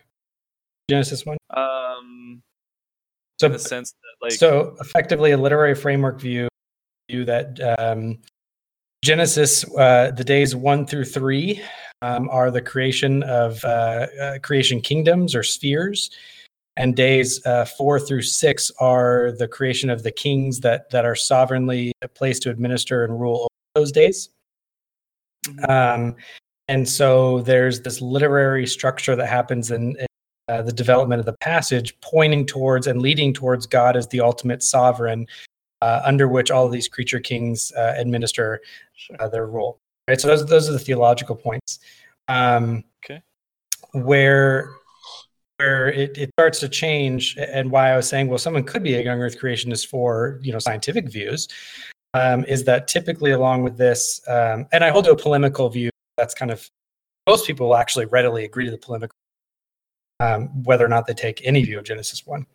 But the takeaway basically is that due to some of the contradictions and conflicts that arise, if you read Genesis 1 from a diachronic or a chronological, literal day view, or an old Earth view where these are just long periods of time, it doesn't matter actually the time of the days, it matters the order of the days that causes the problems. That this is actually just a literary representation of creation to demonstrate theological points that are actually vital throughout the rest of not only the Pentateuch but the rest of the scriptures. It functions as a literary synchronic, less than literal account of the real historical creation, in the same way, I would say, but in a different genre than, say, Revelation represents real, actual history, but it does so in a very stylized literary manner. That doesn't mean it's non-history. It just means that the exact imagery doesn't map on in a one-to-one way to what's happening in history. And it's not done necessarily chronologically, because there's recapitulation that happens throughout the book of Revelation, at least on my view. Yeah. No, I think we've talked about your view on Revelation before, but so basically you just don't you don't take it as a 6 literal days. What are your what's the problem? What are your problems? What is your problem, man? That's not what I want to say. So what's the problem with the chronological order? If I were to like, So I really only delved into one of them, which is the conflicts that arise, and there's a couple of them between day 1 and day 4, and the separation of the light from the darkness and the creation of the luminary. Listen back to the episode for that one. I don't want to have everyone sit through that. got it. There's other problems that arise from it. So Meredith Klein makes a big deal about the existence of normal providence in God's own presentation of his creation. So in Genesis 2, in the second creation account, which is really just kind of a starting over and retelling from a different angle of the creation account. Yeah. Genesis 2, you have the statement where it says, no shrub of the earth and no plant of the field had yet sprouted, for the Lord God had not sent rain upon the earth. There was no man to cultivate the ground. Right? So what God is saying is that even though, and we didn't really get into this with Jason, although it would have been helpful, God himself is saying, even though that there are some special acts of creation, I still order creation to work under this kind of normal providence, these normal creative processes that I use. The hydronic cycle. It takes rain and water to make plants grow. That's just how God has ordered creation. And he says that in Genesis 2, saying basically there's been no plant of the field because it hasn't rained yet. And man hasn't been created. Well, that kind of strains at incredulity, right? If plants were made on day 5 or day 3, and these mean 24-hour days, does that mean that like no plants can survive without water or man to till them for days? For how many days are you? For 3 days, because man's created on the 6th day. Right? So is there really a problem with all the fauna, all the trees and shrubs and plants not surviving for 3 days without rain and without man to cultivate it? So you have that problem because God says, I'm working under normal providence. And then he plants, then he creates man, plants the garden, and then places the man in the garden, right? So you have man actually being created before the plant life is created in Genesis 2. Right? So in Genesis 2, you have man before the fauna. In Genesis 1, you have fauna before man. Right? So you have if you hold them both, if you read them both in a chronological order, right? In the literal, diachronic approach that a 24-hour day view does, you start getting these contradictions even in the chronology of the events. That's a I've problem. heard of that before, but I didn't consider it. I didn't consider it an actual issue, and I don't remember the reason why I don't consider it an issue. Because I haven't gone over Genesis with people in a while. I've heard that there are seeming contradictions, but not like actual. Yeah, and this is where I think Jason did a great job articulating what are kind of the normal literal day view answers. Right? My problem with them is I just don't find them convincing, because in one sense he's going to look at me and he's going to say, look, you're being inconsistent. Right? Because you interpret Genesis 1 differently than you would interpret a different passage in a completely different genre and a completely different place. I'm going to come to him and I'm going to say, what you're required to do is you're actually required to interpret the same words and the same and the same events in different ways within the same passage, in a rather ad hoc manner, in order to escape some of these conflicts. So he might be able to come up with an answer, but to me, it comes across as very ad hoc, right? And I don't want to go into specifically what his answer would be and what my answer would be and why it fails and all that kind of stuff, because he's not here to defend himself. But I'm just saying, kind of generally in principle, that's typically how I feel when That's how I feel. That's typically what I think when I hear the responses. It's just that I just don't find them compelling, and they sound very ad hoc to me. And that might be just like due to me and my like, I used to be really staunch atheist, and then a kind of even more staunch agnostic, and found myself like really doubting Genesis 1 and like studied the science for it, hated the science for it. Like it's just not my field at all. I have more philosophical in mind than I do scientific. And so instead I just say like, yeah, Genesis 1, I'm just going to read it this way, and I'm just going to go with like, just going to trust that, whatever happens.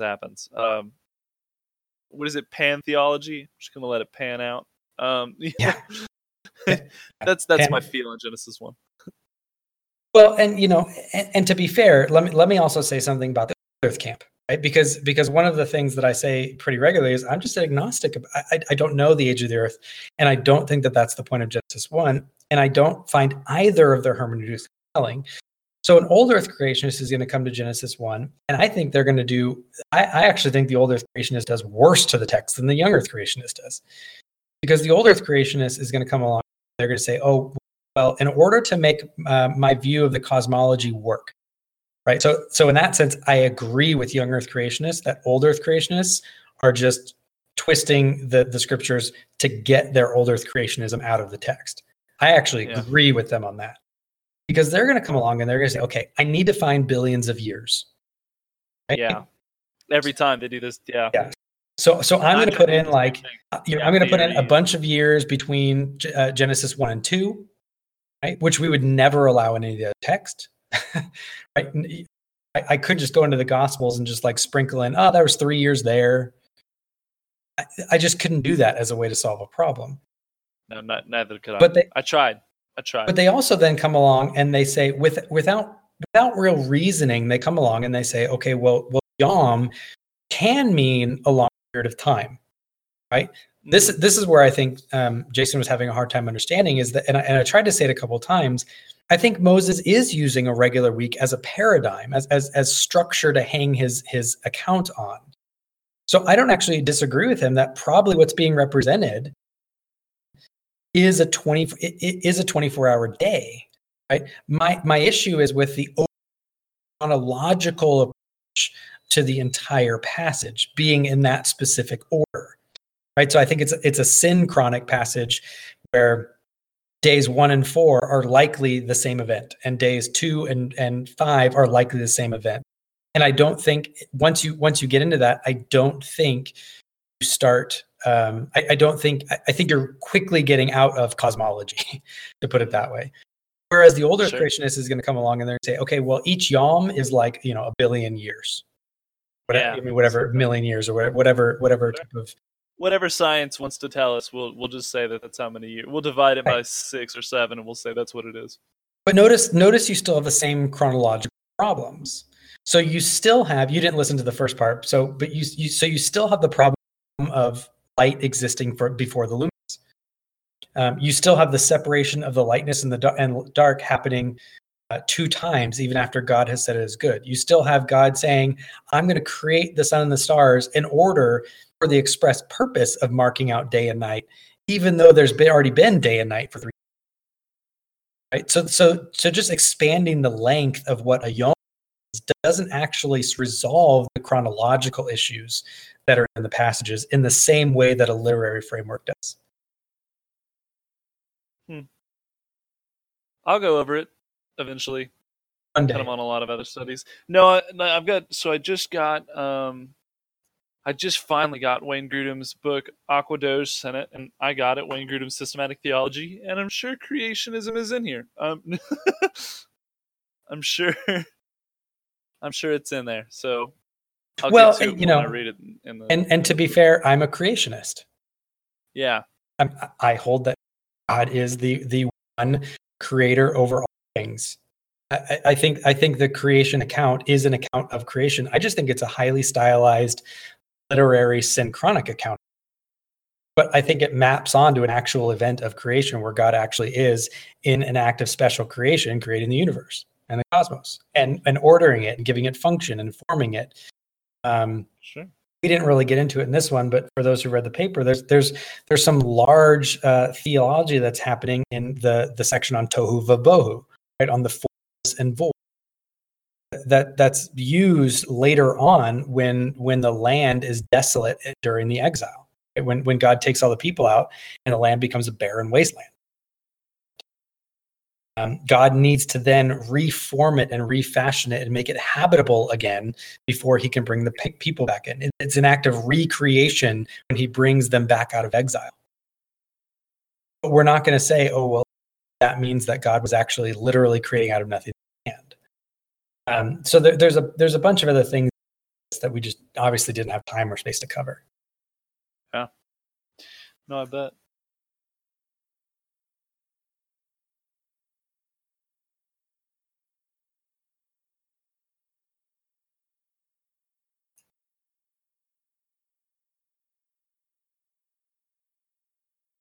Reading Bonson, so Bonson gives a critique of mine, and he says, I don't find the idea of appearance of age as anything morally objectionable. Neither do I. So I tried to clear up that it's not the appearance of age, it's the actual appearance of a history that didn't exist. That's the problem. I have no problem with mature creation or Adam being created as an adult. But what I have would be, for example, the example I gave is, scars on the back from a bear attack that Adam actually never encountered. That to me would be really, there might be ways around it. I don't know, but it seems like it would lead to at least an ethical dilemma. Right? There may be a way to resolve it. There might be some type of ethical dilemma. So I had a question for you, Tyler. Yeah. So I know you said you're agnostic as to like the age, like I guess coming into this discussion, I thought something that was really enlightening was how you presented that it's not about the age. I think I always kind of got caught up in that, this discussion is about the age. But saying that you're agnostic to that, do you think that both a young Earth and an old Earth could gel with the scriptures, like either one, if it turns out to be either way? So or you just don't know. I lean younger. I honestly lean young Earth, but only by a margin. I mean, it'd be like 51 to 49 percent. And it's largely because the exact issue that Jason brought up, which is death before the You're the Swiss of the Age of Earth people. Yeah, I mean, I don't think that the text really tells us.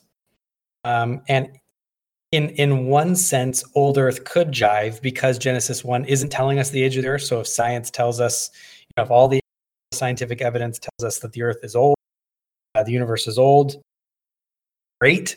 But at that point, we would really have to find a solution for death before. But I mean, we've had to do issues like this before. I mentioned in my opening statement, with Galileo and Copernicus, the literalist view basically would look to the text and they would say, look, the normal reading of the passage is that the sun is the one that's moving. You can't just come along and say, well, there's evidence from science and therefore we need to change our interpretation of scripture. That's not allowed. And yet here we are in the 21st century, and I think pretty much every single one of us here would be a heliocentrist. None of us hold that the Earth is a flat disk. None of us hold that there's, a solid dome firmament above. I mean, there are clear examples where we have altered what we think the clear meaning of the text is. Right? And this is why when Jason, I don't want to go too far into this because again, he's not here to defend himself. This is where when I would talk to Jason, I would say you can't equivocate your interpretation of Genesis 1 as a presuppositional necessity such that denying your interpretation of Genesis 1 is somehow a world issue where you're now denying God. Right? That's just that it can't get you there. In the same way. Hey, Tyler. Yeah.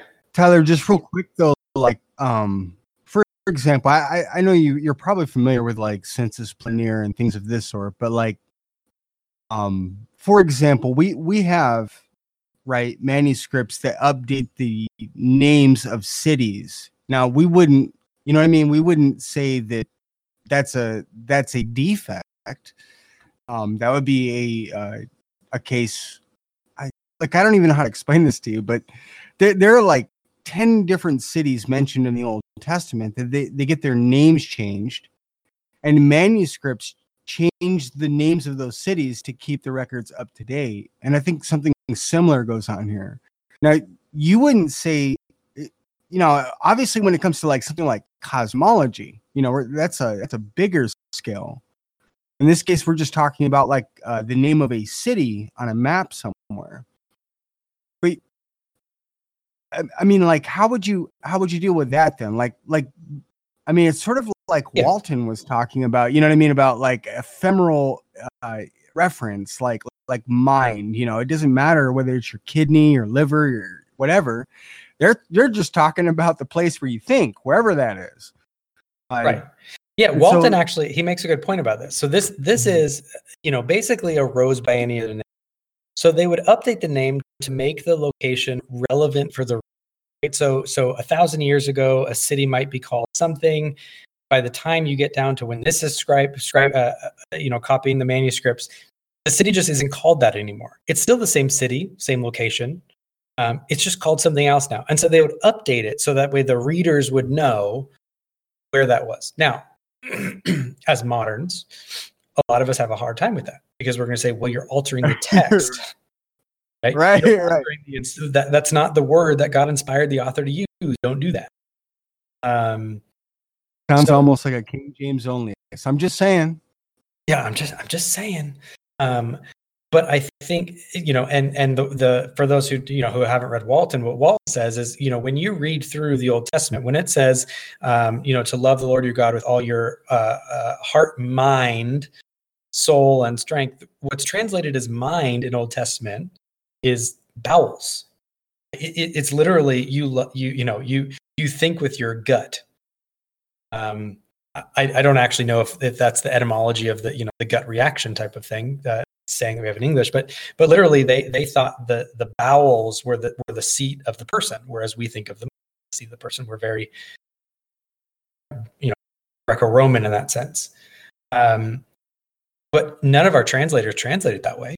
They all say mind because that's the concept that maps on. That's the word that maps onto the same concept as what they would have said was bowels. I don't think that that's the same case here, though, because here we're getting more. It's not just simple nomenclature, right? It's not just what word do we place as the moniker for this concept. Right? Once you start getting into the interpretation of Genesis 1, getting into what type of genre is this? Is this actual chronology that's happening? Are there markers that it is chronology? Are there markers that it isn't chronological? So on and so forth. So I'm not sure that it's the exact same type of thing that's happening. Right. No, I'm not asking to lay out the criterion or something like that. I was just pointing out like an example where that happens, where updated records or altering the text is actually a beneficial thing. You know what I mean? Like people tend to think that it's a some sort of a textual variant always has to be a negative thing. But like in the case of updating the city name, if you're wanting your modern audience to know what that city is called, you probably would want to update those records. Right. But like in this case, like I think one of the major differences is we're talking about a much grander scale of things, not just a city on a map somewhere. And here I would also make the strong difference between what the inspired meaning of the passage is and what my interpretation of that passage is. I'm under no delusion to think that my interpretation is infallible. Even if I think there is an abundance of reason to think that my interpretation is the best interpretation, right? I'm not just talking about Genesis 1, I'm talking about any passage, right? So when it comes to Genesis 1, I would never say to someone that if they reject that if they reject, literary framework, that therefore they're rejecting God. That to me seems like a very dangerous move to make, because we're basically elevating our interpretation of a passage up to the level of the inspired word, which to me is a far deeper problem. And we wouldn't make that type of argument for really many other passages, right? For some reason, this only seems to happen with Genesis 1. Well, I shouldn't say that. We don't do it with any other real non-essential doctrine, right? Except for Genesis 1. Right? I don't go to someone and say, hey, in Job 37, it talks about the firmament being over the earth. If you deny my understanding of the firmament, therefore in rejection of God's inspired word. Right? I mean, there's a reason why Christians disagree on these things. There's not a unified certain interpretation of passages. Yeah, the way that I look at this though is this sort of a thing is actually what saves us from historical skepticism. People don't understand this. Like, if you limit some given passage, like let's say firmament means expanse, stretch out space, like I think it does, or you think it means solid, then we've got two possible interpretations, right? Historically, but that doesn't mean that it can mean just anything. That means that we've limited it down to two possibilities. That's all it means, right? But a lot of people take that and they think, well, then you can't know what anything. No, the fact is, there's only so many things any given passage can mean in its historical context. Since we can disagree between these two or three doesn't mean it has an infinite amount of meanings at all. Does that make sense? That's absolutely right. No, yeah, absolutely. I mean, I 100% agree with you. I mean, this is my same response when and this is not always a young Earth response, but it happens often enough when they say, well, if you take Genesis 1 as being less than literal, then why don't you take the rest of Genesis as being less than literal? Why do you stop at Genesis 1? Why don't you stop all the primeval history all the way up through Genesis 11? Why don't you take all that as non-historical? Right? And I'm just going to say, well, because of genre and textual issues. Just because I say one thing is not historical doesn't mean that it's arbitrary. Right? It doesn't mean that we can just fly off the rails for every single passage.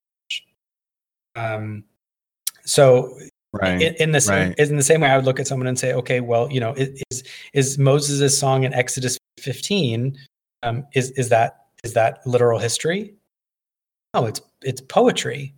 Well, if you take Exodus 15 as poetry, why don't you take Exodus 16 as poetry? We have textual issues for not doing that. We don't just get to fly off the rails. It's not just an arbitrary distinction. So, I mean, I absolutely agree with you. Just because there's a disagreement upon several options doesn't mean that we just blow the roof off and say, well, that means any option is just as likely. And I think skeptics often perceive that, when we talk about things like this. You know what I mean? Like even in that, which is ironic because when you talk to atheists and skeptics, they love to say, "Well, atheists don't have a unified belief." Right?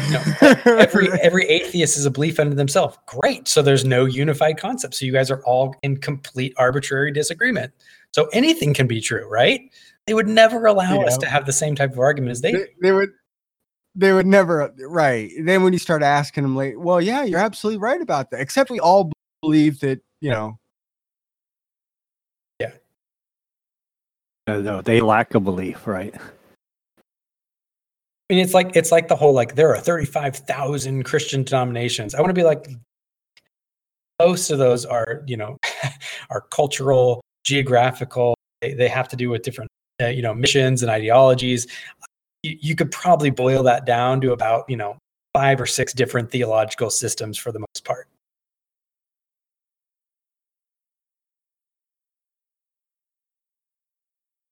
Right. And we would boil that down to synergism or monergism on our levels. Yeah, I mean, yeah, you could, depending on how basic you want to go, you could keep distilling that down to, yeah, you're absolutely right, to 2 systems.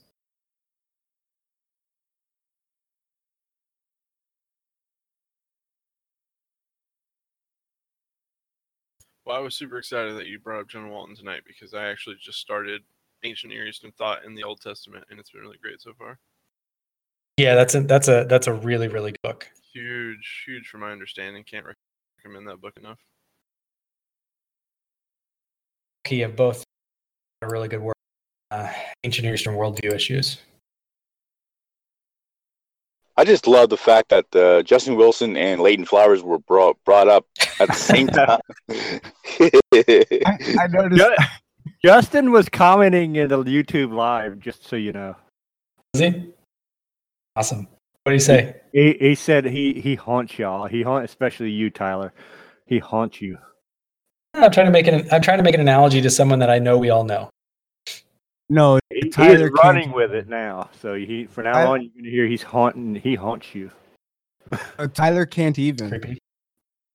I can't even. My pumpkin spice latte, apparently.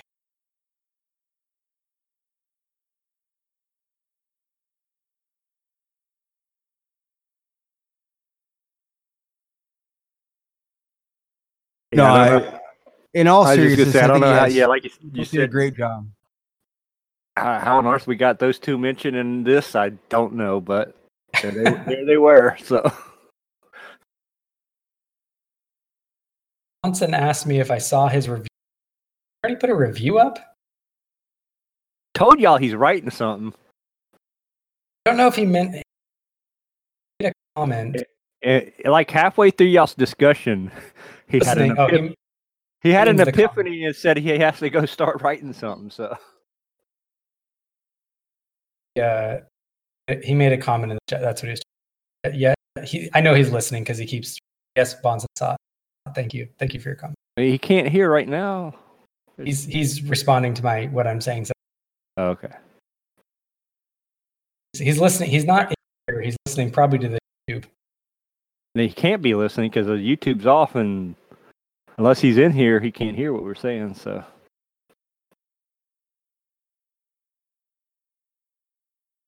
So how did you, Ryan Scott 84, find us here?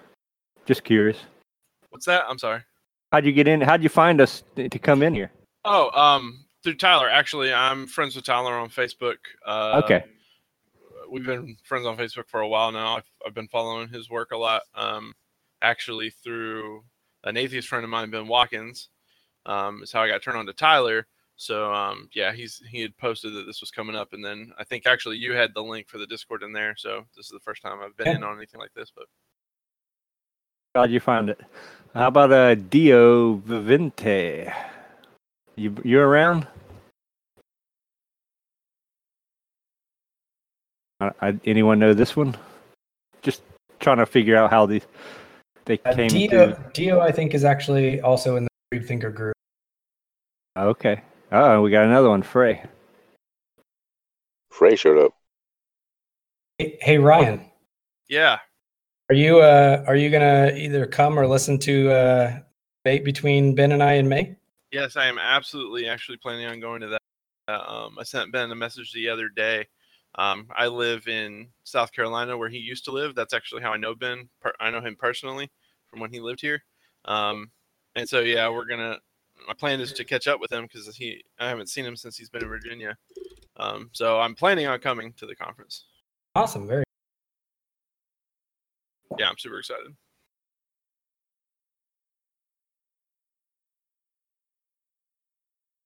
Yeah, I love Ben to death. I think he's wrong, but I love him to death. He's a really nice guy. I think he's wrong No, with he is. everything too, but he's a nice guy. Yeah, for sure. Very smart.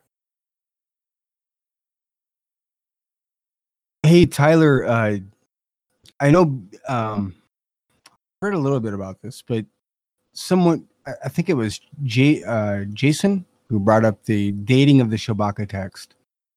What are some earlier dates? Like the earliest that I found, I think, was the 25th dynasty or something like that.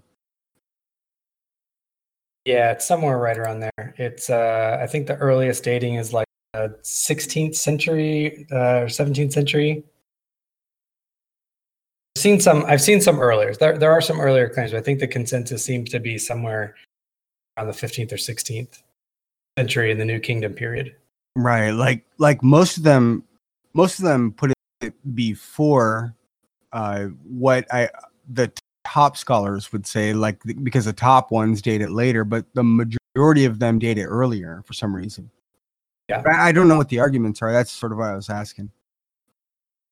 I haven't actually. So this it's one of those things where I didn't start digging through the peripheral justifications for claims. Just because if I tried to come to defend every single argument from all the scholars for why the consensus holds for something, the paper would be book. I just make reference that the Memphite text is kind of the majority view of why, but I didn't go into all of the explanations why, and it has to do with certain cultural that are in it, right? Because we do this with the Old Testament, right? We can place, and this is why most conservatives disagree with liberals. Their dating has to do with weird things, and our conservative earlier dating has to do with typically internal textual factors compared to culture. So you have things like the weights and measures, the type of economic values that are present. So one of the reasons why you can argue for an early date of Genesis was the price of the slave for Joseph at the time period. We know that following inflation and cultural changes, it was just radically different in the post-exilic period, where they want to say that some of these passages are written. You get these little like cultural and textual indicators that are largely derivative, but also for things like a Shabaka stone, which we're not dealing with manuscripts and translations. You start getting into like text types and certain families of text that exist during certain periods. As text types changes over time, you can kind of track them through time. And the Shabaka stone kind of falls within that early New Kingdom period. So, right. So as somebody who's studied, like for example, the historical method, these sorts of cultural indicators would be like what would be considered a disinterested comment or an off-the-cuff remark, right? And so they would be primary material for determining a date of something, like off-the-cuff things like the price of a slave or whatever. Yeah. Like they don't have any axe to grind, and say, well, no, it's 25 guys, or, you know what I mean? They just name it. Like that's just it's the furniture of their culture at that time. It's like, have you read Baucham's book, Jesus and the Eyewitnesses? No. Oh man, you should. It's boring as all get out. I gotta admit, it's a tough read, but so insightful. He makes he makes really good hay of onomasiology, which is the study of names, and basically shows that one of the reasons why you can trust the eyewitness testimony is because the standard distribution of the names in the New Testament matches an early first century distribution of names in Israel at the time, right? Whereas if it was written either kind of mid to late first century, you would have a different distribution of names that were in Israel, or as some people claim, I think they say that Matthew was written. Some people claim Matthew was written in the early second century in I want to say Egypt or something like that. You would actually have a completely different name set. So Jews in kind of northern Africa were much more Hellenized and had names like Maximus and things like that, rather than much more standard Hebrew names. And so he goes, just page after page after page on this kind of statistical study and how the Gospels,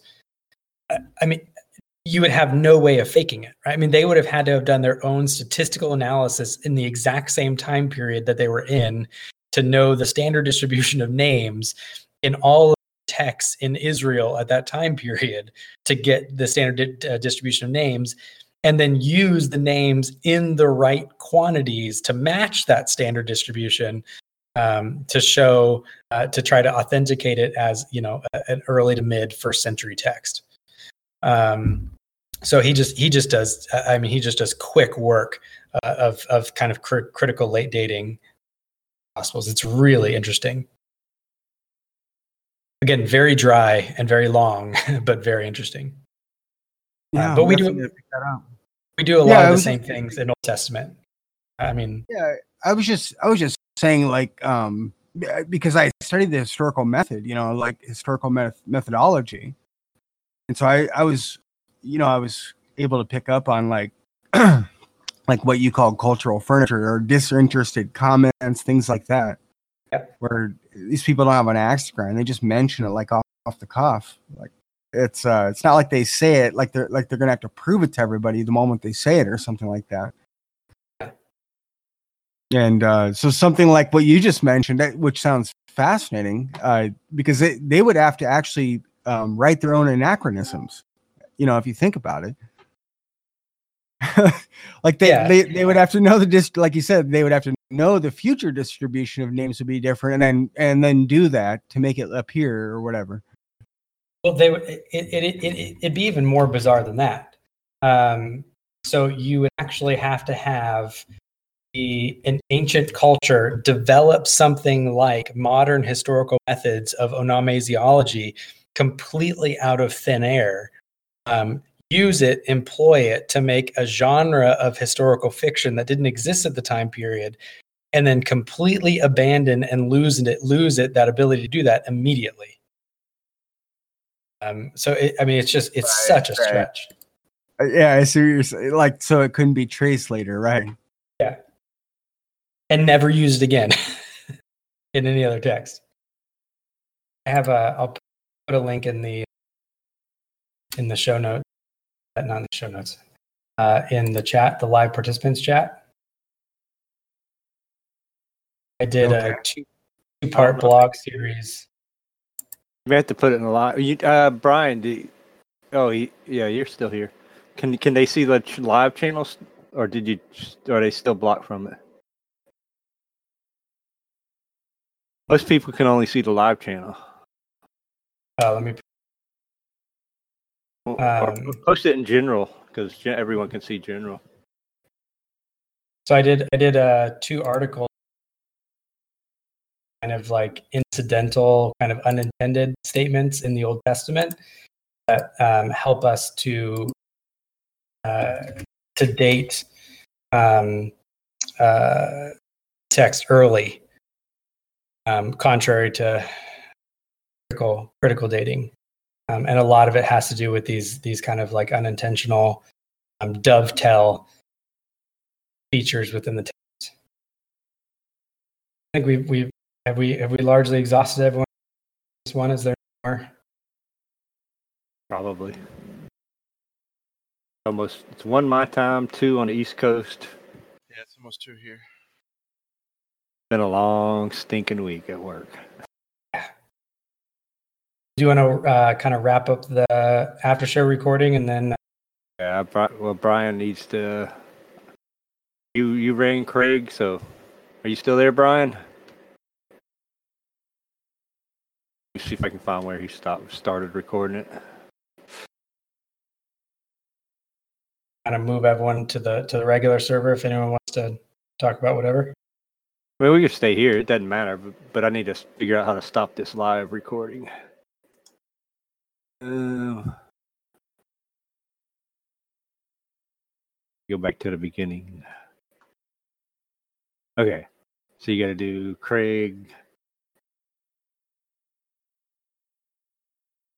Okay, Siri, stop live recording. You mean you haven't gotten to that level yet? Let's see if it's Alexa now.